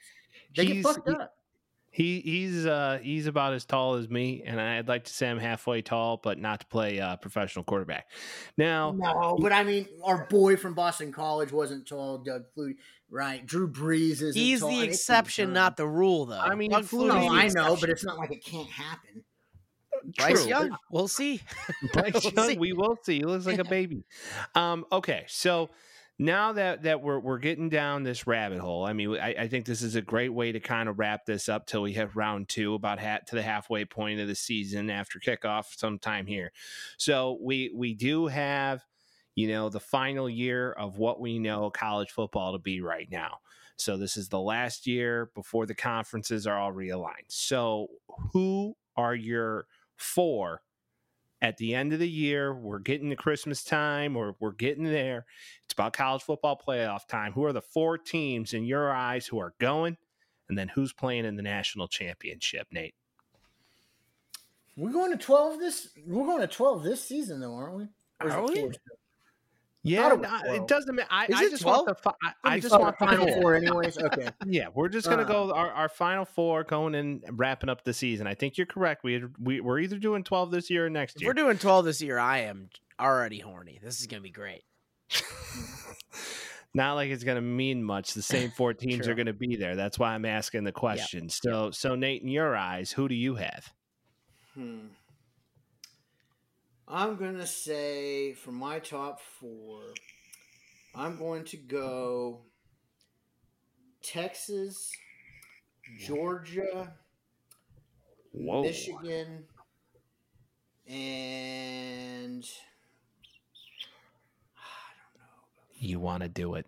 I'm going to say Florida State. Yeah, let's go. Let's go, Nate. All right, who wins it? Who wins it all? I would say, let's do Texas. Yeah, Texas. go, Somebody's dude. really high on Horns Texas. I up, never thought I'd see the baby. day. Never thought Horns I'd up, see the baby. day. All right, Vince, who you got? I hate myself for doing that, by the way. Wow, I'm blown Dude, away. I know, and you made me so happy by doing that. If you don't know, I picked Texas to win the NCAA championship in basketball every year. So every year the for fact some that you took fucking them, reason, especially as an Oklahoma fan, you taking them makes me excited. Quinn Ewers is a dog. This year, who I'm going to take to win? Do you want my 4? Or do you want me to my win? I want 4, Vince. I mean, we're all All doing right. 4 here. I'll put USC in there. I will. I'll do it for you. Hell yeah. You got it. My guy. I think Sam Hartman's going to have a great year. I'm going to throw Notre Dame in there. Shout out to them. So there's 2. Yeah, laugh as all you will. It's fine. Georgia's going to make it in there. And then I'm going to reflect your sentiments as well and put Michigan in there. Michigan, Ohio State, one of them is going to do it. Someone's going to do it out of the Big Ten. So SC, Michigan, Georgia, and Notre Dame. Who I think is going to win? This is tough. I can't give it to Michigan. It's not going to happen. Notre Dame's not going to happen. So I'm between 2 here. Georgia might do it again. I'm going to take Georgia. I don't know who's playing quarterback, but I'm going to take Georgia. Well, yeah, and if they get a third of their team out of jail, right? Well, that's par for the course. They like to drive fast. I know. Those kinds of guys win football championships. Yeah. They like to drive fast. All right. Yeah. All right. We'll wrap it up here. So Chicago Mike, 2B, Phoenix Mike, his final 4 here. So I agree with the both of you. I do think Michigan is the cream of the crop in the Big Ten. I just don't think Ohio State has a quarterback this year to get them over the hump. I just don't think it exists. JJ McCarthy season. Now, if we do look at it, though, everybody snoozed on a team that I was pretty surprised on. And personally, I think it's capable of being done. But LSU has a legitimate group of dogs. And I do believe they are putting something together out there as a family. Then give me Georgia. And last but not least, of course, USC. And I do believe the final game of the season is USC versus Georgia in the national championship game. And you're taking USC? No, still give me Georgia. I'll take Georgia in the Homer. Points, maybe. Yeah. I'll go on the over for sure. I'll be betting on that game. No doubt about it. Too. Yeah. I don't give a shit if Caleb wins the Heisman again. Just get to the national championship game. He'll do everything he can to do that, and I think he will be able to provide to do that. But he's got to. I'm telling you, put that guy at safety. He's enough of a fucking athlete. He can do it, surely. I mean, his defense has got to help him out, you know? His defense needs to help him out greatly. If they can put a defense on the field, the weapons are there offensively. I do think USC, in my eyes, if they don't go this year, it is a true disappointment. Well, Norman, Nate, man, we have missed you dearly, my friend. That's all I got to say. Same to you, my guys. Miss you guys. It's been a blast. It really has. You are our source for college football. Every time we do this, it's a blast. So I'm excited to talk to you again, truly. Yeah, thank you, man. Thank you. It's been a blast, man, on this ride, and there's a lot to talk about. So I'm sorry I got so into it. Never apologize for getting into it. This is why you are here, and we are going to make this a continued series as we continue out through the college football season. This isn't the end of the road. This is just the beginning. So we hope you're ready for more college football talk. Norman, Nate, we'll see you at the wedding getting after it. Hell yeah. And hey, that's the first time we're going to meet. Oh, really? You're gonna be there too, Reverend? What do you think, man? I do this weekly damn it, with the man. guy. You better believe it. It's gonna be a hell of an ordeal. I'm excited to see that Dougie. We are going to have a party as we do every week. Norman, Nate, we thank you so much. And college football, literally 10 days away. Woo! Let's get Let's Cheers, go. boys. Cheers, boys. This portion of today's show is brought to you by Liquid IV. That's right, the hydration brand we've all come to know and love is with ya boys. It's festival, outdoor party, and adventure season, and proper hydration is essential. You don't want to miss out on the summertime activities while they're still here. Liquid IV will help you hydrate and stay in the game. I've been using Liquid IV for a few years, and I found a ton of uses for it. Going to sleep after a day-long soiree. This is the product that helps me rehydrate and recover. I brought them with me on hikes, long bike rides, vacations, and maybe most importantly, bachelor party weekends. The beauty of it all is that Liquid IV comes in a small, convenient package that you just add to a bottle of water and drink away. One stick of Liquid IV and 16 ounces of water hydrates you 2 times faster and more efficiently than water alone. Get 20% off when you go to liquidiv.com and use the Taxi Squad podcast code, TAXISQUADPODCAST, no spaces, at checkout. That's 20% off anything you order when you shop Better Hydration today using the promo code Taxi Squad podcast at liquidiv.com. Thank you again to Mr. Norman Nate for coming on the show. Always a goddamn blast. Hell yeah, brother.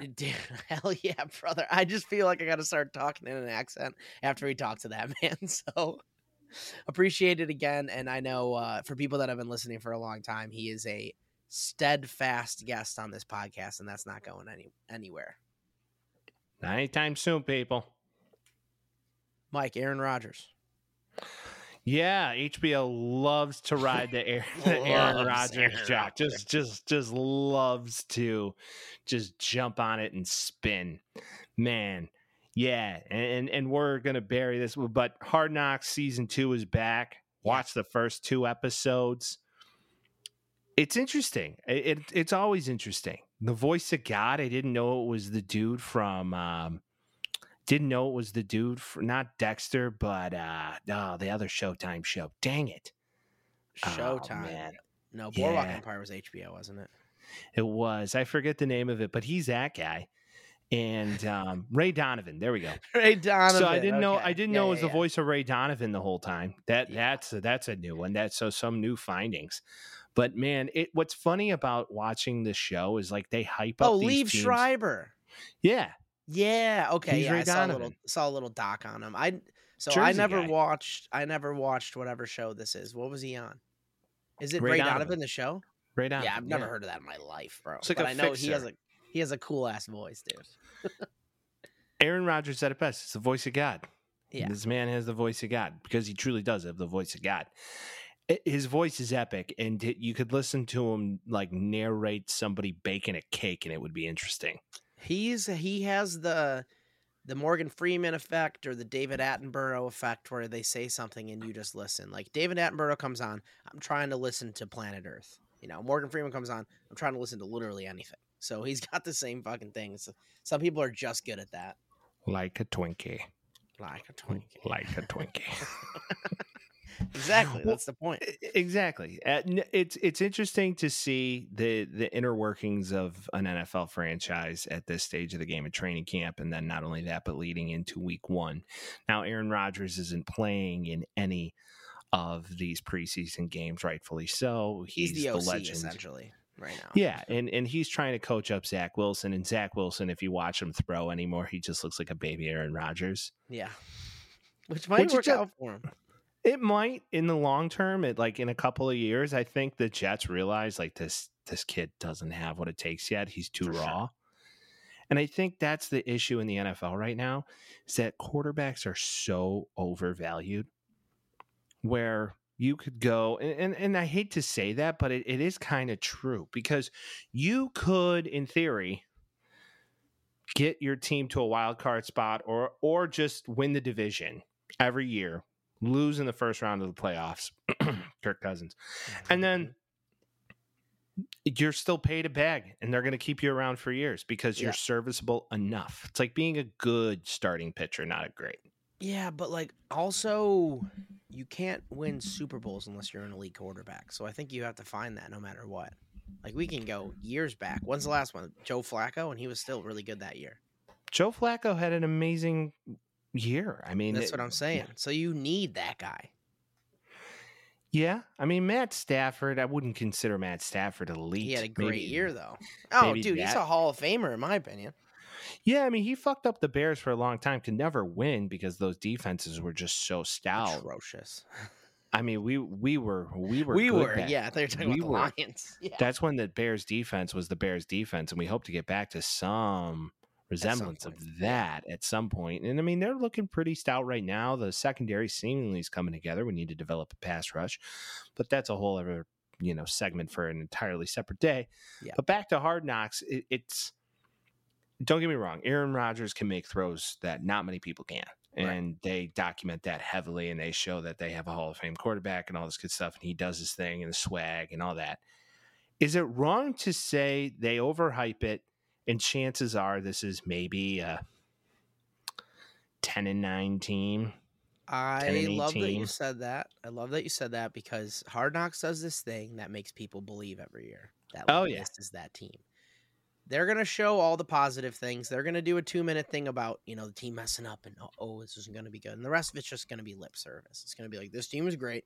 Everything's set up for everything. And this kind of goes along with the Saleh O-line thing where he's like, hey, our O-line sucks and we had a mediocre offense last year. Just basically roasting Zach Wilson for like 10 minutes. It's kind of hilarious.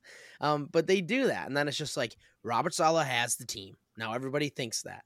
It's like, they get Dalvin Cook. We haven't seen him yet, but that's going to come on and just be like, oh, here we go. Like Dalvin Cook's on the team. Everything's going to, change for them. It's realistic. And like when the Cowboys did it too, you're like, oh, they were good in the beginning of the year. The NFL does what the NFL does and they bring you back down to medium. And that's probably what's going to end up happening. I think they have a winning record. I think they're second or first in that division, most likely second. And I don't think they win a Super Bowl. So but I do think with Aaron Rodgers, this is a very good team because as Saleh said too, it's like everything about that team was good besides the offensive line and the quarterback. And those are the two most important things on the team right now. Well, of course, the offensive line protects the quarterback. And if you're going to have the Hall of Fame quarterback that they're calling Aaron Rodgers, which I'm not going to dispute, and a rookie for that point, you got to have a fucking O-line. Well, you do, and the problem is that Mekhi Becton, if he's going to be the guy, he's showing some pretty. Well, supposedly he has some nagging injuries. But he was a first-round draft pick 3 years ago. He's supposed to be a god. Supposed to be the guy to really get that offensive line going, and then Elijah Vera Tucker. He looks the part, but he's not the part. The knees are an issue with a big guy. Weight's been an issue with him. Now, if he doesn't turn out to be the guy you thought he was, now you got to bring in some veteran presence. I'm not sure how that works or how that looks. At this time. If they can't protect Aaron Rodgers, it's over. Because he's not as fast as he was either. He used to be a lot faster. He's getting older now. Well, he can sling it with the best of them. Right. Well, exactly. But if you have no protection, he's got to run around and hope for the best. That could go wrong. It's the theory of, imagine if the 49ers had a shred of a talent of, Aaron Rodgers. Mm-hmm. I mean, because Brock Purdy has arguably... Who's the starter now? Who is officially the starter? Which I do believe by, bye week, Sam Darnold's going to get the nod. I'm just telling you. He was making some throws, and I know it's the preseason, but Sam Darnold was making some fucking throws that were elite. This is the time to overreact. I fuck with it. Call it overreaction. I'm just saying Sammy D has a gun, and you got Trent Williams protecting your blind side. Fuck, I could complete a pass. I'm just saying. They want Mekhi Becton to be. Well, no one is Trent Williams. Right. George Kittle has come out and said Trent Williams is the strongest human being I've ever seen in my life. He said he might be the best football player in the world. It's not far off. Trent Williams warms up with 315 on incline bench. I mean, that's just fucking stupid. He's like me, dude. Yeah, yeah, that's what I do when I'm in the gym. I'm just saying, for some people, that's really impressive. For most people, that's really impressive if you're warming up with that. For most people, that's your max, and on an incline, that's just stupid. So I got some breaking news from something that we talked about at the beginning of the show. Wander Breaking Franco, news. he's being investigated by Dominican authorities. They put together a special division. It's being handled by a division that focuses on minders/gender violence and a judge who specializes in child abuse. Whoa. So looks like it's happening in the Dominican. Back to my grooming theory. But what if he doesn't go back to the Dominican? He can't get extradited. He's a U.S. citizen. No, I think. Well, because it's not like you can't go to and from the Dominican Republic. Like, I think. What if he just doesn't go? I think the U.S. can send him. Yeah, that's true. Like, if it's in Cuba, it's not like that. But if it's in Dominican, it is like that. Yeah, if it's Cuba, the U.S. looks at Cuba and they're like, yeah, he's not fucking going. Well, they can't, too, because then also he can't leave Cuba once he goes Communist back, country. So, yeah. But yeah, so that was a little update. So just want to put that out there. Thanks for the update, Vince. Appreciate it. Yeah. Back to football talk. I do believe, though, that if the protection on the offensive line is there for Aaron Rodgers, this team has the shot to get a wild card spot. I don't think they're going to win the division. I think it's the Bills' division to lose. I agree. Totally agree. But Dalvin Cook's on the team now, Mike. Yeah. That I don't know how I gives feel them about it. 2 elite running backs, 3 very good running backs. Elite? Dalvin Cook, elite. Yeah. Brees Hall, I don't elite. think he's elite. He was elite when he was playing. He had 4 good games. Okay. And then he got injured. That makes you elite? He was elite for 4 games. What are you? And then Michael Carter's very good. Kellerman out here. I believe Iguodala's elite. I would love to be. I'll take that paycheck. And then they got Michael Carter, who's also a very good running back. How do they utilize these guys? Well, I don't get it. I think Dalvin Cook is your workhorse. I think he's your guy that you're going to roll with to start. Granted, he doesn't even know the offense. He's coming into week 2 now of the preseason. Right. So he has an entire offense to learn. So I think that's going to be difficult for him. I think Brees Hall gets the majority of the third down work because he's the guy in the backfield that can receive the ball well, cut in and out of breaks, even though he had a pretty bad knee injury last year, which fucked a lot of fantasy owners. I mean, he's 22. A lot of guys can come back from injuries like that when they're that young. It gets worse when you get older.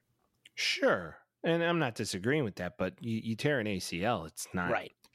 It's not light work. I mean, everybody's not Adrian Peterson. Look at J.K. Dobbins. I mean, J.K. Dobbins came back last year from, basically his knee. Well, that's because Baltimore's haunted, dude.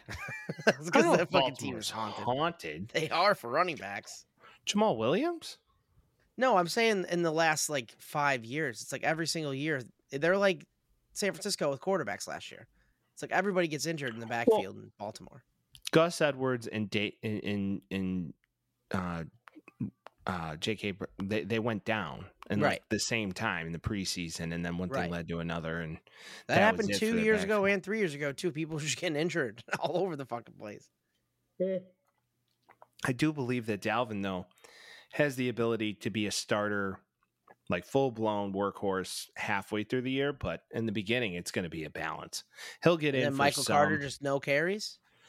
No, just he's the guy who's a spellback, essentially. Unless he works himself into a bigger role, crazier shit's, it's happened. And I don't know if you remember Zonovan Knight, but he was also pretty good last year in the small amount of time that he got. So maybe it's time for them to offload some running backs, maybe get some O-line help and try doing it that way. Well, not only that, but they drafted 2 running backs this Israel year. Abanikanda, I think his name. Yeah, Israel Abanikanda. He's from Pittsburgh, and he was a stud at Pitt last year. 5th rounder. Yeah, he was an absolute stud at Pitt last year. And then they got, I believe his name is something like J.D. Dye. Not sure about him, but is he 5th in the room now? And he was a stud at USC. Yeah. He was a guy. So Travis Dye. There we go. Travis Dye was a rookie And I mean, he was basically had a horrible knee injury, was the starting running back at USC all of last season, had like 9 touchdowns, like basically 1,000 all purpose yards, and looked great. And then tore his ACL against, I think, Colorado, or is it like a nobody? And then he was out the rest of the season. And then he goes undrafted. I mean, I don't think he's getting any playing time this year, truly. No, he'll probably get cut. Isn't that the worst part about getting a bad knee injury at the end of your college career? Used goods. It's like at that point, no team's going to take a shot on you unless you're Willis McGahee, but those days are over. Yeah, I mean, that's workhorse back time. That's not a thing that they do in the NFL anymore, especially if they're not trying to pay you, and they don't do that. So yeah, no, I see that. I see that. Now, ultimately, Vince, I mean, of course, Hard Knocks' job is to make you beefed up. I mean, Garrett Wilson, dog. Sauce Gardner, another dog. Now, in your eyes, though, how do you look at this team, and where do they finish at the end of the year? I mean, are we in line? Am I in line with the wild card theory? I think you're right. I don't think they're better than the Bills. It depends on how their offensive line ends up working, because I think they can be a little scary in the playoffs in the AFC until they meet one of those, until they meet the Bills or they meet the Chiefs, or the Bengals for that. I don't want to forget about them. But I think after that, like those 3 juggernauts, like I do think they have a lot of room to move in there. So we'll see. We know how Aaron Rodgers does in the NFC Championship, so I don't think they're making it that far. But I think they get a wild card pretty decently. But again, I believe in him now, so it sucks because I'm like, oh shit, like he's bought in fully, people. Yeah. We got A-Rod Vinny over here. Well, I'm just like, Vance. What issues do they have? Like, the only thing they have as an issue is the offensive line.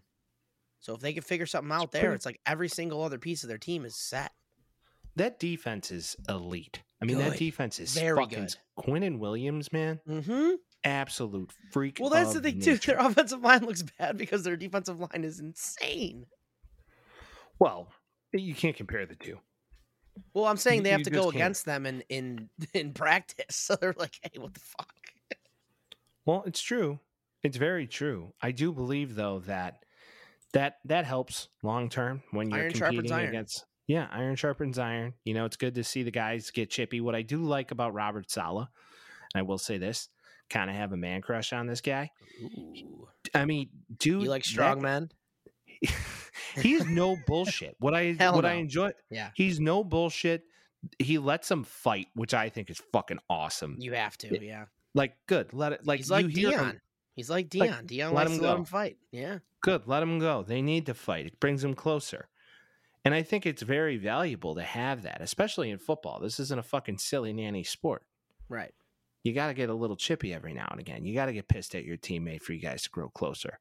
He does have the teams doing bad middle of the season. He has that sound to his voice and just the way he goes about things where he can grow old real quickly. So I'm hoping that they have a pretty seamless year and it doesn't get to that point. But I think him talking the way that he does, like once it stops working or if it doesn't work the way they want it to, it could get questionable in the middle of the season here. So you think there's a shelf life potentially on the for a guy like that, because he's very like, hoorah, this is what we're doing. This is how it's going. This is what we have to do. But if his shit doesn't start working and he keeps preaching like that, it's going to be like, all right, man. Obviously, that is saying if it doesn't work out. Like if they have another season like last year, if they had like obviously Rodgers is a big difference, but if they had Zach Wilson again, I'm sure the sound of that voice in that locker room, the way that it's going, especially if some guys are working, some guys aren't, I could see that getting old. I'm not saying that it will. I could just see it. Well, there's no more excuses after this year. You got the quarterback, you got the quarterback's offensive coordinator, you got one of the best wide receivers arguably right now in the game, and he's very young. Quarterbacks, wide receivers. Yeah, and then you have Al Lazard and Randall Cobb, and I mean you're missing Mercedes Lewis, and then it's basically the Packers. Yeah. But what the Packers could do is draft offensive line talent. Right. Bakhtiari, right? Balaga, all those guys. I think Balaga retired, but he did. They had Jeff Saturday for a year. Yeah, a year. They won a Super Bowl. Yeah. So goes to show you. I mean, the center could be a thing. But to your point, I do like that theory that voice could get a little worn out if you're not performing. Right. And granted, you can call guys out. Now, what I think is funny is like that shit wouldn't work in the NBA or even. Oh, no way. It's like there's too much prima donna in the Yeah. NBA for that to even be a fucking thing. Sure. But also, if you go to a team that's full of veterans that know what everything's about too, and you start doing that shit too, they're going to be like, okay. You know, because that is a young team. And I think Rodgers likes that too, because he feels like that youth and that energy. Like, again, it fits in this, and he is a new coach, and this is a young team. So I think it all kind of works together real well. You just hope that it goes positive for a long time. Because also, like, the Jets feel like the Bears in a lot of way, where they were really good. They've been around for a really long time, and then they just suck all the time, and it just sucks. They do suck a lot. They haven't been good since Rex Ryan, and it goes to show you. Mark Sanchez, baby. He was supposed to be really good, and he was was good for like a year. 2 years? Yeah. Really? And then the butt fumble happened, and everything went downhill. And then it just went all downhill from there, and then he just got the yips. But hey, another great Bear backup, right? That's what the Bears do. You were a good backup, you're on the Bears. Yep. Or you were good once, now you're backup, you're on the Bears. Chase Daniel, never forget. Chase Daniel. Right now we got PJ Walker, I think. Yeah, that's what Justin Fields needs. Little PJ Walker action. It is a little Bears, though. So in your theory, if the Jets don't make the playoffs this year, Saleh out, and then Nathaniel Hackett gets his crack. I wouldn't say he's out. I would say, and again, it depends on how the locker room goes, but I think he gets another year. They got Rodgers for another year. Obviously, if that goes poorly, then he's definitely out. So is Rodgers. How much leash? 2 years? Yeah. Okay. They need to be at least pretty good, because they also spent a lot of money and did a lot of things to make this work. So if it doesn't, they gotta pull it at some point. Yeah, true. Got to pull a pin at some point. Now, to go across the pond, so to speak, or go across a couple of different states, and then we're going to arrive in the great state of Massachusetts and the former great team of the New England Patriots. It is now coming out that potentially there is some riffraff going on between Robert Kraft and Bill Belichick. William, no! Well, luckily they got Zeke on the team to bring everybody together. And I was just about to bring it in. So, yeah, Zeke signed, which is the most Patriot shit ever. It's like, yeah. I guess Belichick has loved him for years, too. Has he? That's what they're saying. It might be lip service, but that's what they're saying. Well, in my eyes, this is the typical Patriot way. Two running backs that could probably start somewhere in the NFL, but they're on the same team. Yep. Some guys that have to show a little bit, maybe a little bit of competition action. So Ramondre Stevenson, still the starter? Yeah, for sure. Okay. So what's Zeke's role then? I still can't figure it out. It's not like you signed like a James White. Because also they signed Ezekiel Elliott. He's past his peak. This is the twilight of his career. Like, I don't think he's going to be rushing. Like, you saw it with the Cowboys last year. It was basically Tony Pollard's team. They were just paying him a lot, so they had to make sure he got on there. So that's kind of how I feel like Zeke is going to be, too. And we'll see how long it takes for him to adapt to the offense. He's looking thick. I don't know if you saw some of the videos from training camp, but he's looking thick. So maybe he's like a little bell cow, third down back, something like that. But, yeah, the age is showing a little bit on him. I mean, he got fat after his rookie year. Oh, yeah. He got big. He supposedly he's a party animal. Like, that guy loves to go out. I'm sure. He's got some swag, too. That's great. And he got paid a lot of money.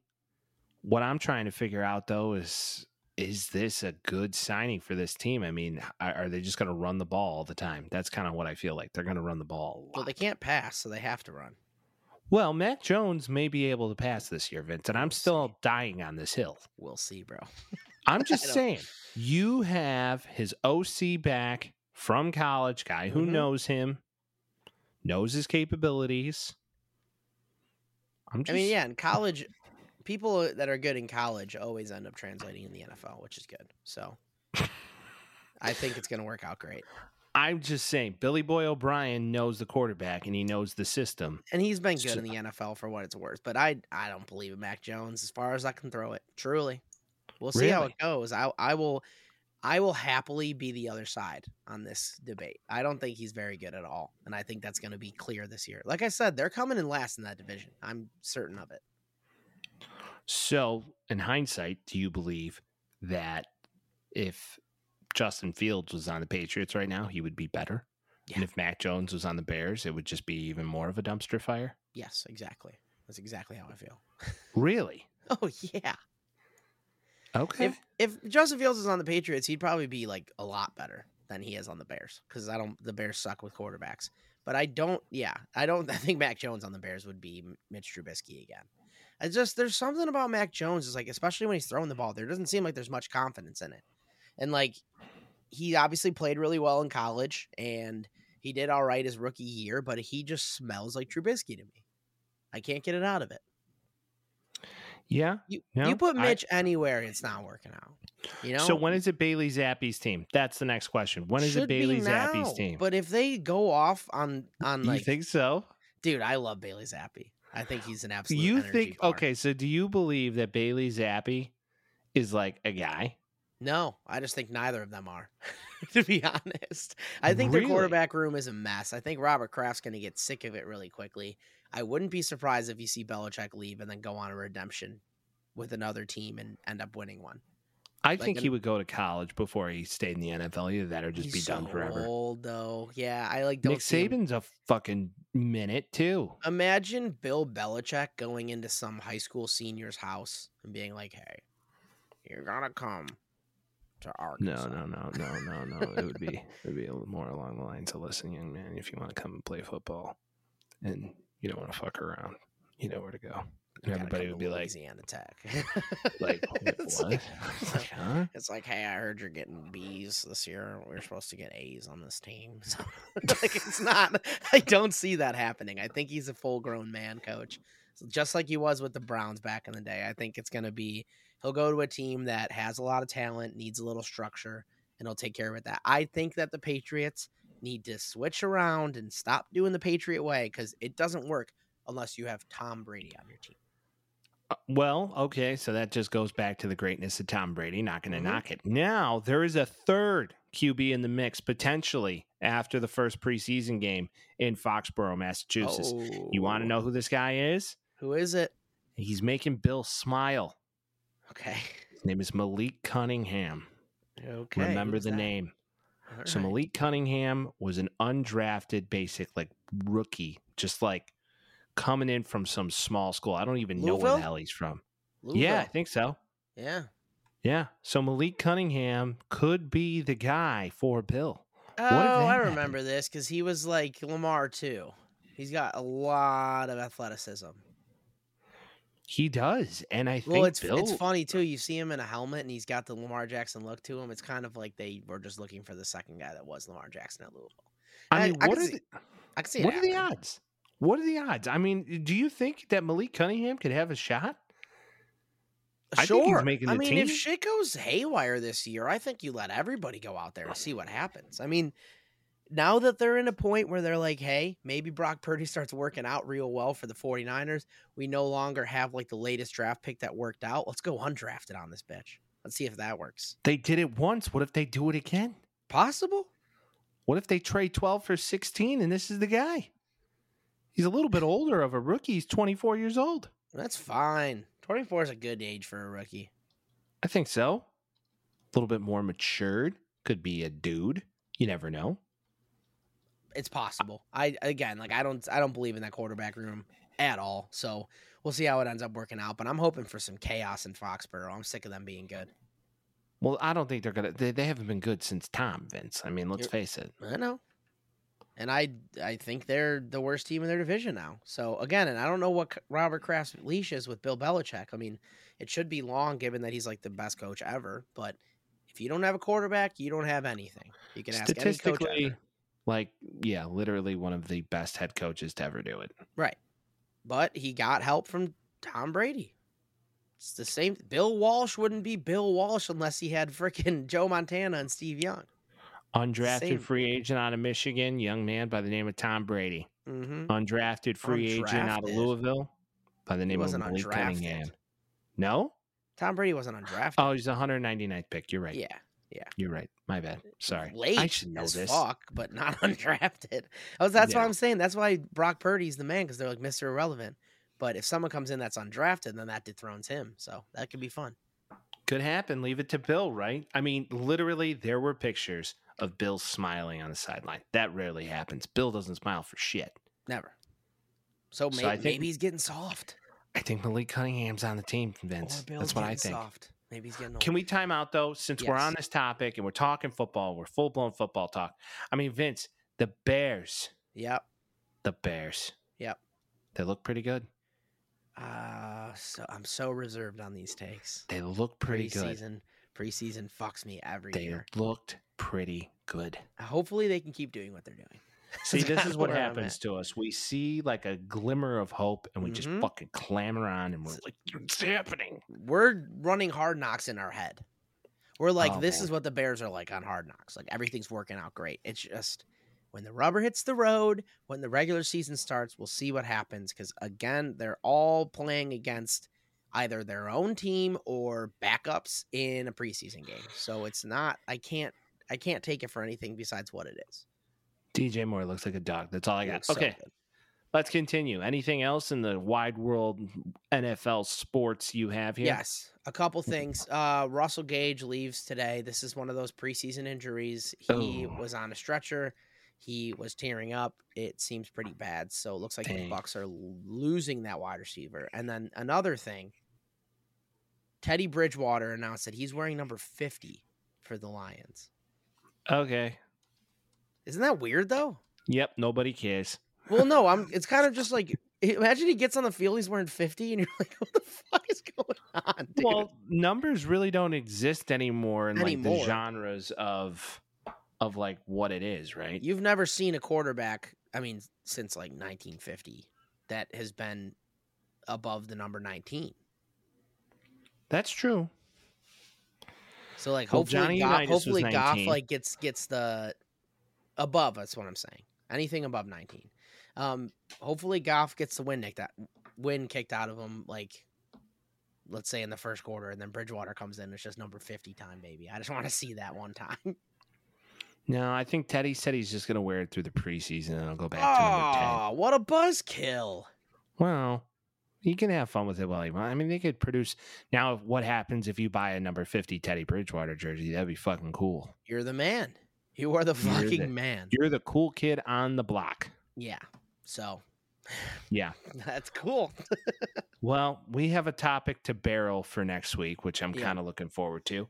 I guess we got some NBA talk, Vince. So, of course, go ahead. What's happening? What else is new? James Harden is pissed, and the sky is blue, and the water runs, and sharks are dangerous, and James Harden's back on his bullshit. James Harden is in China. He has been having gatherings. He's been running camps with a bunch of kids in conjunction with him releasing his wine brand. He did a live stream. One of the Chinese fans bought 10,000 bottles of James Harden's wine in 10 seconds during a live stream. So he's making money off of that. But that's not the news. That's not the news because he is under contract. He opted in for an enormous contract with the Philadelphia 76ers. Who right now the team president / GM, I believe it's one or the other, Daryl Morey from the Rockets, who got James Harden going after he got traded away from that Oklahoma City Thunder team. He brought James Harden back. He made a great move getting rid of Ben Simmons and bringing James Harden in. Obviously, it didn't work out in their favor. James Harden at this camp with a bunch of teenagers, a bunch of Chinese teenagers, says, Daryl Morey is a liar. I will never be part of an organization that he's part of. And he repeated, let me say that again. Daryl Morey is a liar. I will never be part of an organization that he's part of. This is even sweeter because back when LeBron did the China thing and it was during the Olympics and all that stuff, Daryl Morey made some enemies with China when he was talking about how messed up China is. So this seems like a double punch kind of deal from James Harden. He seems to be doing the same thing he does with every other team. He doesn't want to be part of the Sixers anymore, and now there's no trade value. And my question to you is, why would anyone want James Harden on their team anymore? We discuss this every time we talk about the NBA. James Harden is just a cancer, and everybody should stay away. He should just so stick good to at the basketball. line. He's so good at that. basketball. He's good. He's no, a one-trick pony. He's very, very good in the regular season, and he turns into nothing in the playoffs besides a cancer. That's really all it is. Well, I just think overall, Vince, he's a cancer. He is, for sure. So I don't think it's in the playoffs he's a cancer. No, the guy's just a fucking cancer. Well, no, I agree, but he's still going to go out there and average like 28 and 10 assists. Like he's going to be able to do that until the playoffs come, and then he forgets how to play basketball. That's kind of my point. So he's bad in the playoffs, which is where you want to be with him, and he has requested trades and left essentially every team that he's been on with negative thoughts besides OKC. So he wants to leave the Sixers, but like, what do they do? Like, part of me is like, send him to the fucking Pistons or like some team that sucks. You don't even want to do the Pistons. They even want young. Well, that's kind of where Bulls are going to go make a move for him. Yeah, and we're hearing that, and it's like, well, DeRozan for James Harden straight up. I'm like, fuck off. I don't want to see him anywhere near a Bulls team. And that's kind of my point. You have a 2-time MVP, and no one wants him because he's the worst.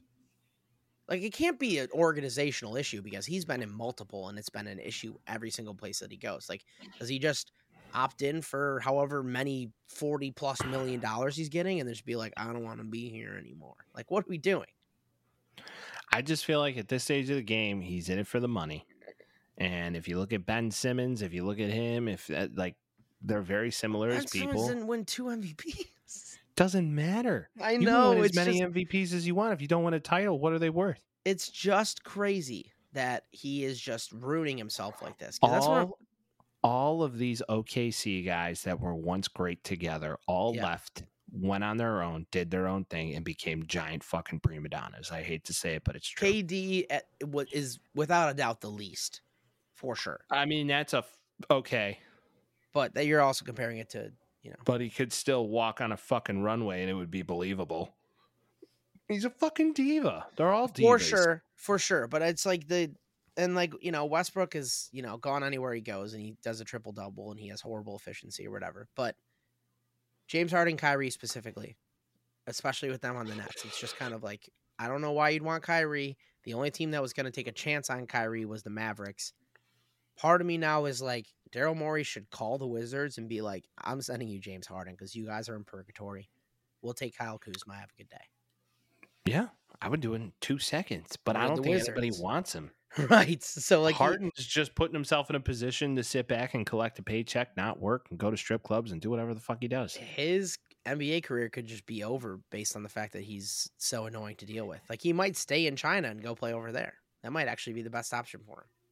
Either that or go to New Zealand or some fun country that you want to live. You've made all the money you could, and then you just go play somewhere else. Fuck it. It's true.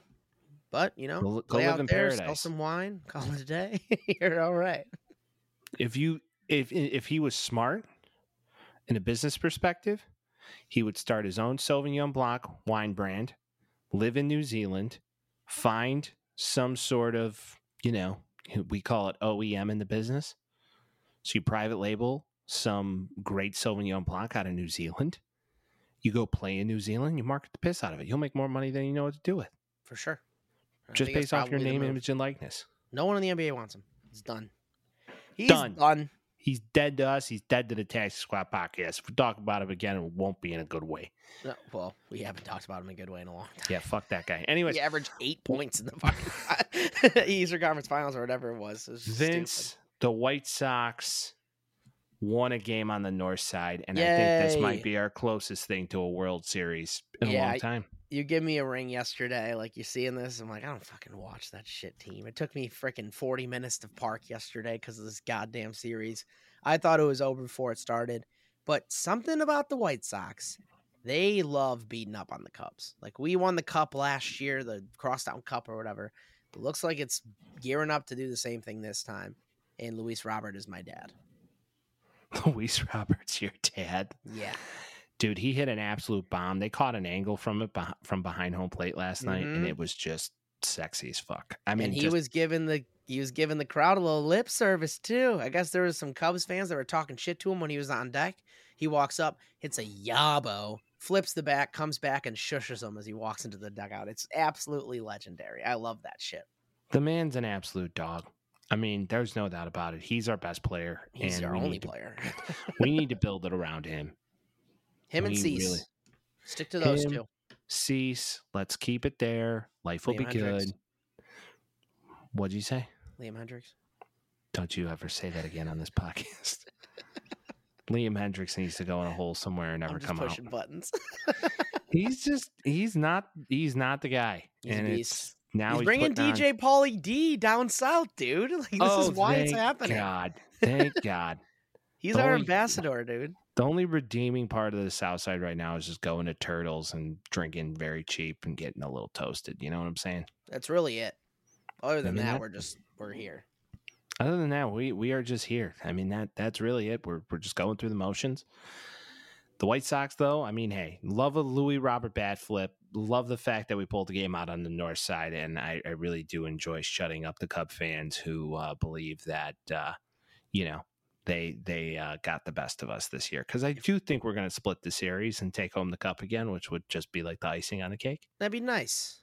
Yeah, that'd be that would be a cherry on top of a shit sundae. Truly. It would. We'll find out here by the end of the evening what the outcome of that'll be. They start in about, 25 minutes. So time will tell. Still looking forward to it, though. Now, in other news, two former AL Central greats who both played on the same team this year. Former teammates current and former again teammates. And former again teammates. Vince, clearly they had some beef. Yeah. To no surprise, Justin Verlander's a diva. New York Post Mike Puma interviewed an unnamed Met who called Verlander a diva and largely detached from his teammates with the Mets. He complained about how the team's analytics department was inferior to the one that he once worked with, the cheating Astros. So maybe they were cheating there too. It was this diva attitude that caused some uneasiness between Verlander and Scherzer, who also had uneasiness on the Detroit Tigers when they were both Cy Young candidates and still are. They have a history of butting heads, and he finally told that Scherzer and Chris Bassett, former White Sox, shout out to it, enjoyed sharing information to help younger pitchers such as David Peterson and Tyler McGill when Verlander was kind of on his own, complaining, all this stuff. Verlander comes out again saying, I loved all my teammates with the Mets, and I hope they do great in the future, and I appreciate the franchise, and yada, yada, yada, doing all that stuff. Still a lucky guy because he's still got Kate Upton, but in reality, I am not surprised by this. Not for a second. These guys didn't like each other in Detroit. I think it goes all the way back to that. Now, I do believe Max Scherzer is an absolute dog. I feel like he's just like a better guy. Like, if I'm going to pick one or the other, I'm picking Scherzer every time. Absolutely. Now, Verlander, though, he needs to be like the focus of attention, and in Houston, he was. Yeah. And I think he really did enjoy being in a separate tax bracket in Houston as opposed to being in a separate tax bracket in New York, because a lot of your money goes bye-bye. Yep. So he went back to the Astros. So he's back with his group of divas or whatever the fuck you want to call them. Yeah, and they're amazing. Usually. Yeah, and their amazing analytics department. No surprise that they cheat like it's their fucking job, because it truly is. Yep. And I do believe, though, that this isn't really a surprise. When I saw the article, I was like, okay. Yeah. Well, and that's the thing too. Is just I like hearing that, because sure, I mean, those are the only two guys that you can compare to each other, especially at this time. Like, those are the two best pitchers in the last 20 years. So if you're gonna do that, like, to know that one of them is like actively helping his teammates, and if you remember that national staff, that was a dirty staff. Like, you can just see it written on there. That's just like Scherzer's just a better teammate than Verlander is, and yeah, I don't know. It's like they're both Hall of Famers. Obviously, it's just like, all right, well, everything in the Mets fandom, it's not just like the Jets and the White Sox. The Mets, or just like the Jets and the Bears, rather, the Mets and the White Sox feel very similar to me, where it's just like they try to do stuff and it all just blows up in their face. Yeah, I listen, I think the Mets are a little bit more inclined to lean on, their most recent, run, even though it all fell apart last year. I do believe, though, that Scherzer going to the Astros and now competing against him in the same division is juicy. Yeah. Love that. I love it too. And it's the Astros are so good. I fucking hate it. I hate it. So well, they're 3.5 out of first right now. The Rangers are rolling. No, I know, but they're going to go to the playoffs. They're going to get a wild card, and it's just going to get... Two former White Sox on the Rangers right now playing their asses off. Trevor Simeon and Dane Dunning. Marcus Simeon. My bad. Trevor Simeon, backup quarterback? We're going back to that? You said Bears. I just went... know. Different last name. Yeah. Or same last name, different guy. But Marcus Simeon he would have been better than Tim Anderson long term. Absolute unit. We got rid of him too early. And for what? Jeff Samardzija? Good trade. Nice job, guys. Awesome trade. Another shortstop gone to the wayside in the White Sox organization to zero surprise. Yep. Fernando Tatis Jr., he was great when it all started. Not looking like it now. Now complete roid head. Yep. And hey, I guess the only thing the White Sox can be happy about right now is that they're pushing the Cubs further and further out of the hunt in the NL Central. So I'll take it. It makes it easier to park earlier in the season. So I am happy with it. Well, we love it. We love it, people. Hey, baseball is coming to a unfortunate end of season. We only got 60 days left, I think, of the regular season, and then playoffs start, which should be pretty interesting. Oh, yeah. Vince, if you had to look at it, who's catching wild card spots in each league right now? Who's catching wild card spots? We talked about the first one already. It's going to be the Rays. Be the Rays. They're that good, so they get the first one. They're one game out from first place in that. The second one is probably going to end up being the Astros. Like I said, it's like you're sitting there, they're probably going to get 2. And then, again, they have 3 on each side now. So that's probably going to go to the Blue Jays. Blue Jays or Mariners. One team's going to make it there. Obviously, only one from the AL Central, given how bad the entire fucking division is. So I'm going right now, as the divisions stay, as the standings stay, I'm going to stick with it. I'm going to go Rays, Blue Jays, Astros.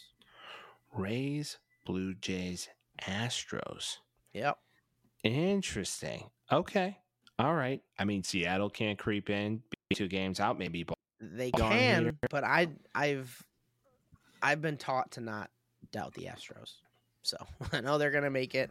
So it's gonna be Seattle. They usually come on Toronto. hot at the right time. How that race ends up working out. Yep. Yeah, the Cubs right now. If you look at they're good. I was gonna say, if we look at the NL, right now you got the East, who is working just as hard as the AL East. The Phillies are probably going to end up making it there. And then you got the Marlins, Giants, and then the Cubs and the Diamondbacks that are sitting there, and they're all within a couple games of each other. So fun fact, game today. The Diamondbacks are 2-14 since the All-Star break / trade deadline. Not good at all. Now, so only 2 teams make the wild card spot, right? 3. Trace. 3. Yep. Okay. So Miami, though, they're rolling right now. See Big Jake Berger hit a walk-off the other game. Missed that boy already. Yeah, it's just another first baseman missing from the White Sox. I hate to say it, but it's true. You're right. Well, I'm looking forward to a long run. Now, if any of those teams you just named, who's most inclined to potentially make a run? The Phillies got close last year. Yeah. I think the Phillies are shoo-in. They're already going to make the playoffs. I think they could probably make a run, given how much talent they have on their team, especially if Trey Turner keeps his heat stroke going right now. If we take the Giants always make the playoffs. That's just how it works for them. I don't have any belief in whatever that third wild-card team is. So it's either going to be the Cubs or the Diamondbacks, essentially. No one else can really make up that ground. So, yeah, Cincinnati could make up the ground. You can't write them off. They could. They're also not playing well right now. Well, you don't have to play well right now. If September hits and you go on a tear. That's true. I don't see it in especially how young that team is. I don't see that coming through with them. I'm going to go with a team with a little bit more gusto. Oh, sorry, the air and water show's going. Don't know if you just heard that fucking actual rocket Vinny's flyby. we got a flyby episode, I'm getting people. bombed. I'm getting bombed. If I'm taking anybody, I'm taking the Phillies. They were just electric last year down the stretch, and I don't see why they can't be like that again. Love to hear it. I love to hear it. And then it's pretty simple for us to surmise to the point that Houston's going to be that team. Fucking Houston. Well, people, we love doing it for you as much as you love joining us every week, and we thank you. And we appreciate all the love and support. Thank you to our sponsors, Henson Shaving, Liquid IV. Thank you so much. And we thank Norman Nate, of course. I mean, this podcast would not be a college football podcast without him. And that's real talk. Now, as always, people, we got 10 days, really 11 days before the start of college football. So we're jacked for it. So we really hope that you enjoy this episode. Next week, we got some new reviews, some new strange and unusual I'm really looking forward to get into. Oh, yeah. And then as always, you got to like it. You got to follow it. And then you got to download it. Okay, so you got to hit that button. Just hit that button, download it, keep it in your archives. Means a lot to us, so you could go back and listen to it. Maybe you're on an airplane. Maybe you're Chicago Mike traveling. Maybe you're Phoenix Mike traveling. You don't know where you're going to be, right? Maybe you're Sin City Mike traveling. Maybe you're Sin City Mike traveling. You don't know where you're going to be, but you could download it and you can bring the boys with you, which is something we do appreciate. And then not only that, you got some special men in your life, people, whether that's your grandfather, your father, your grandfather's father. Maybe you got a great-grandfather. I don't know what you got. But you gotta share it with them. Share it with the boys. Share it with everybody you know. And as always, we'll see you next week. Peace.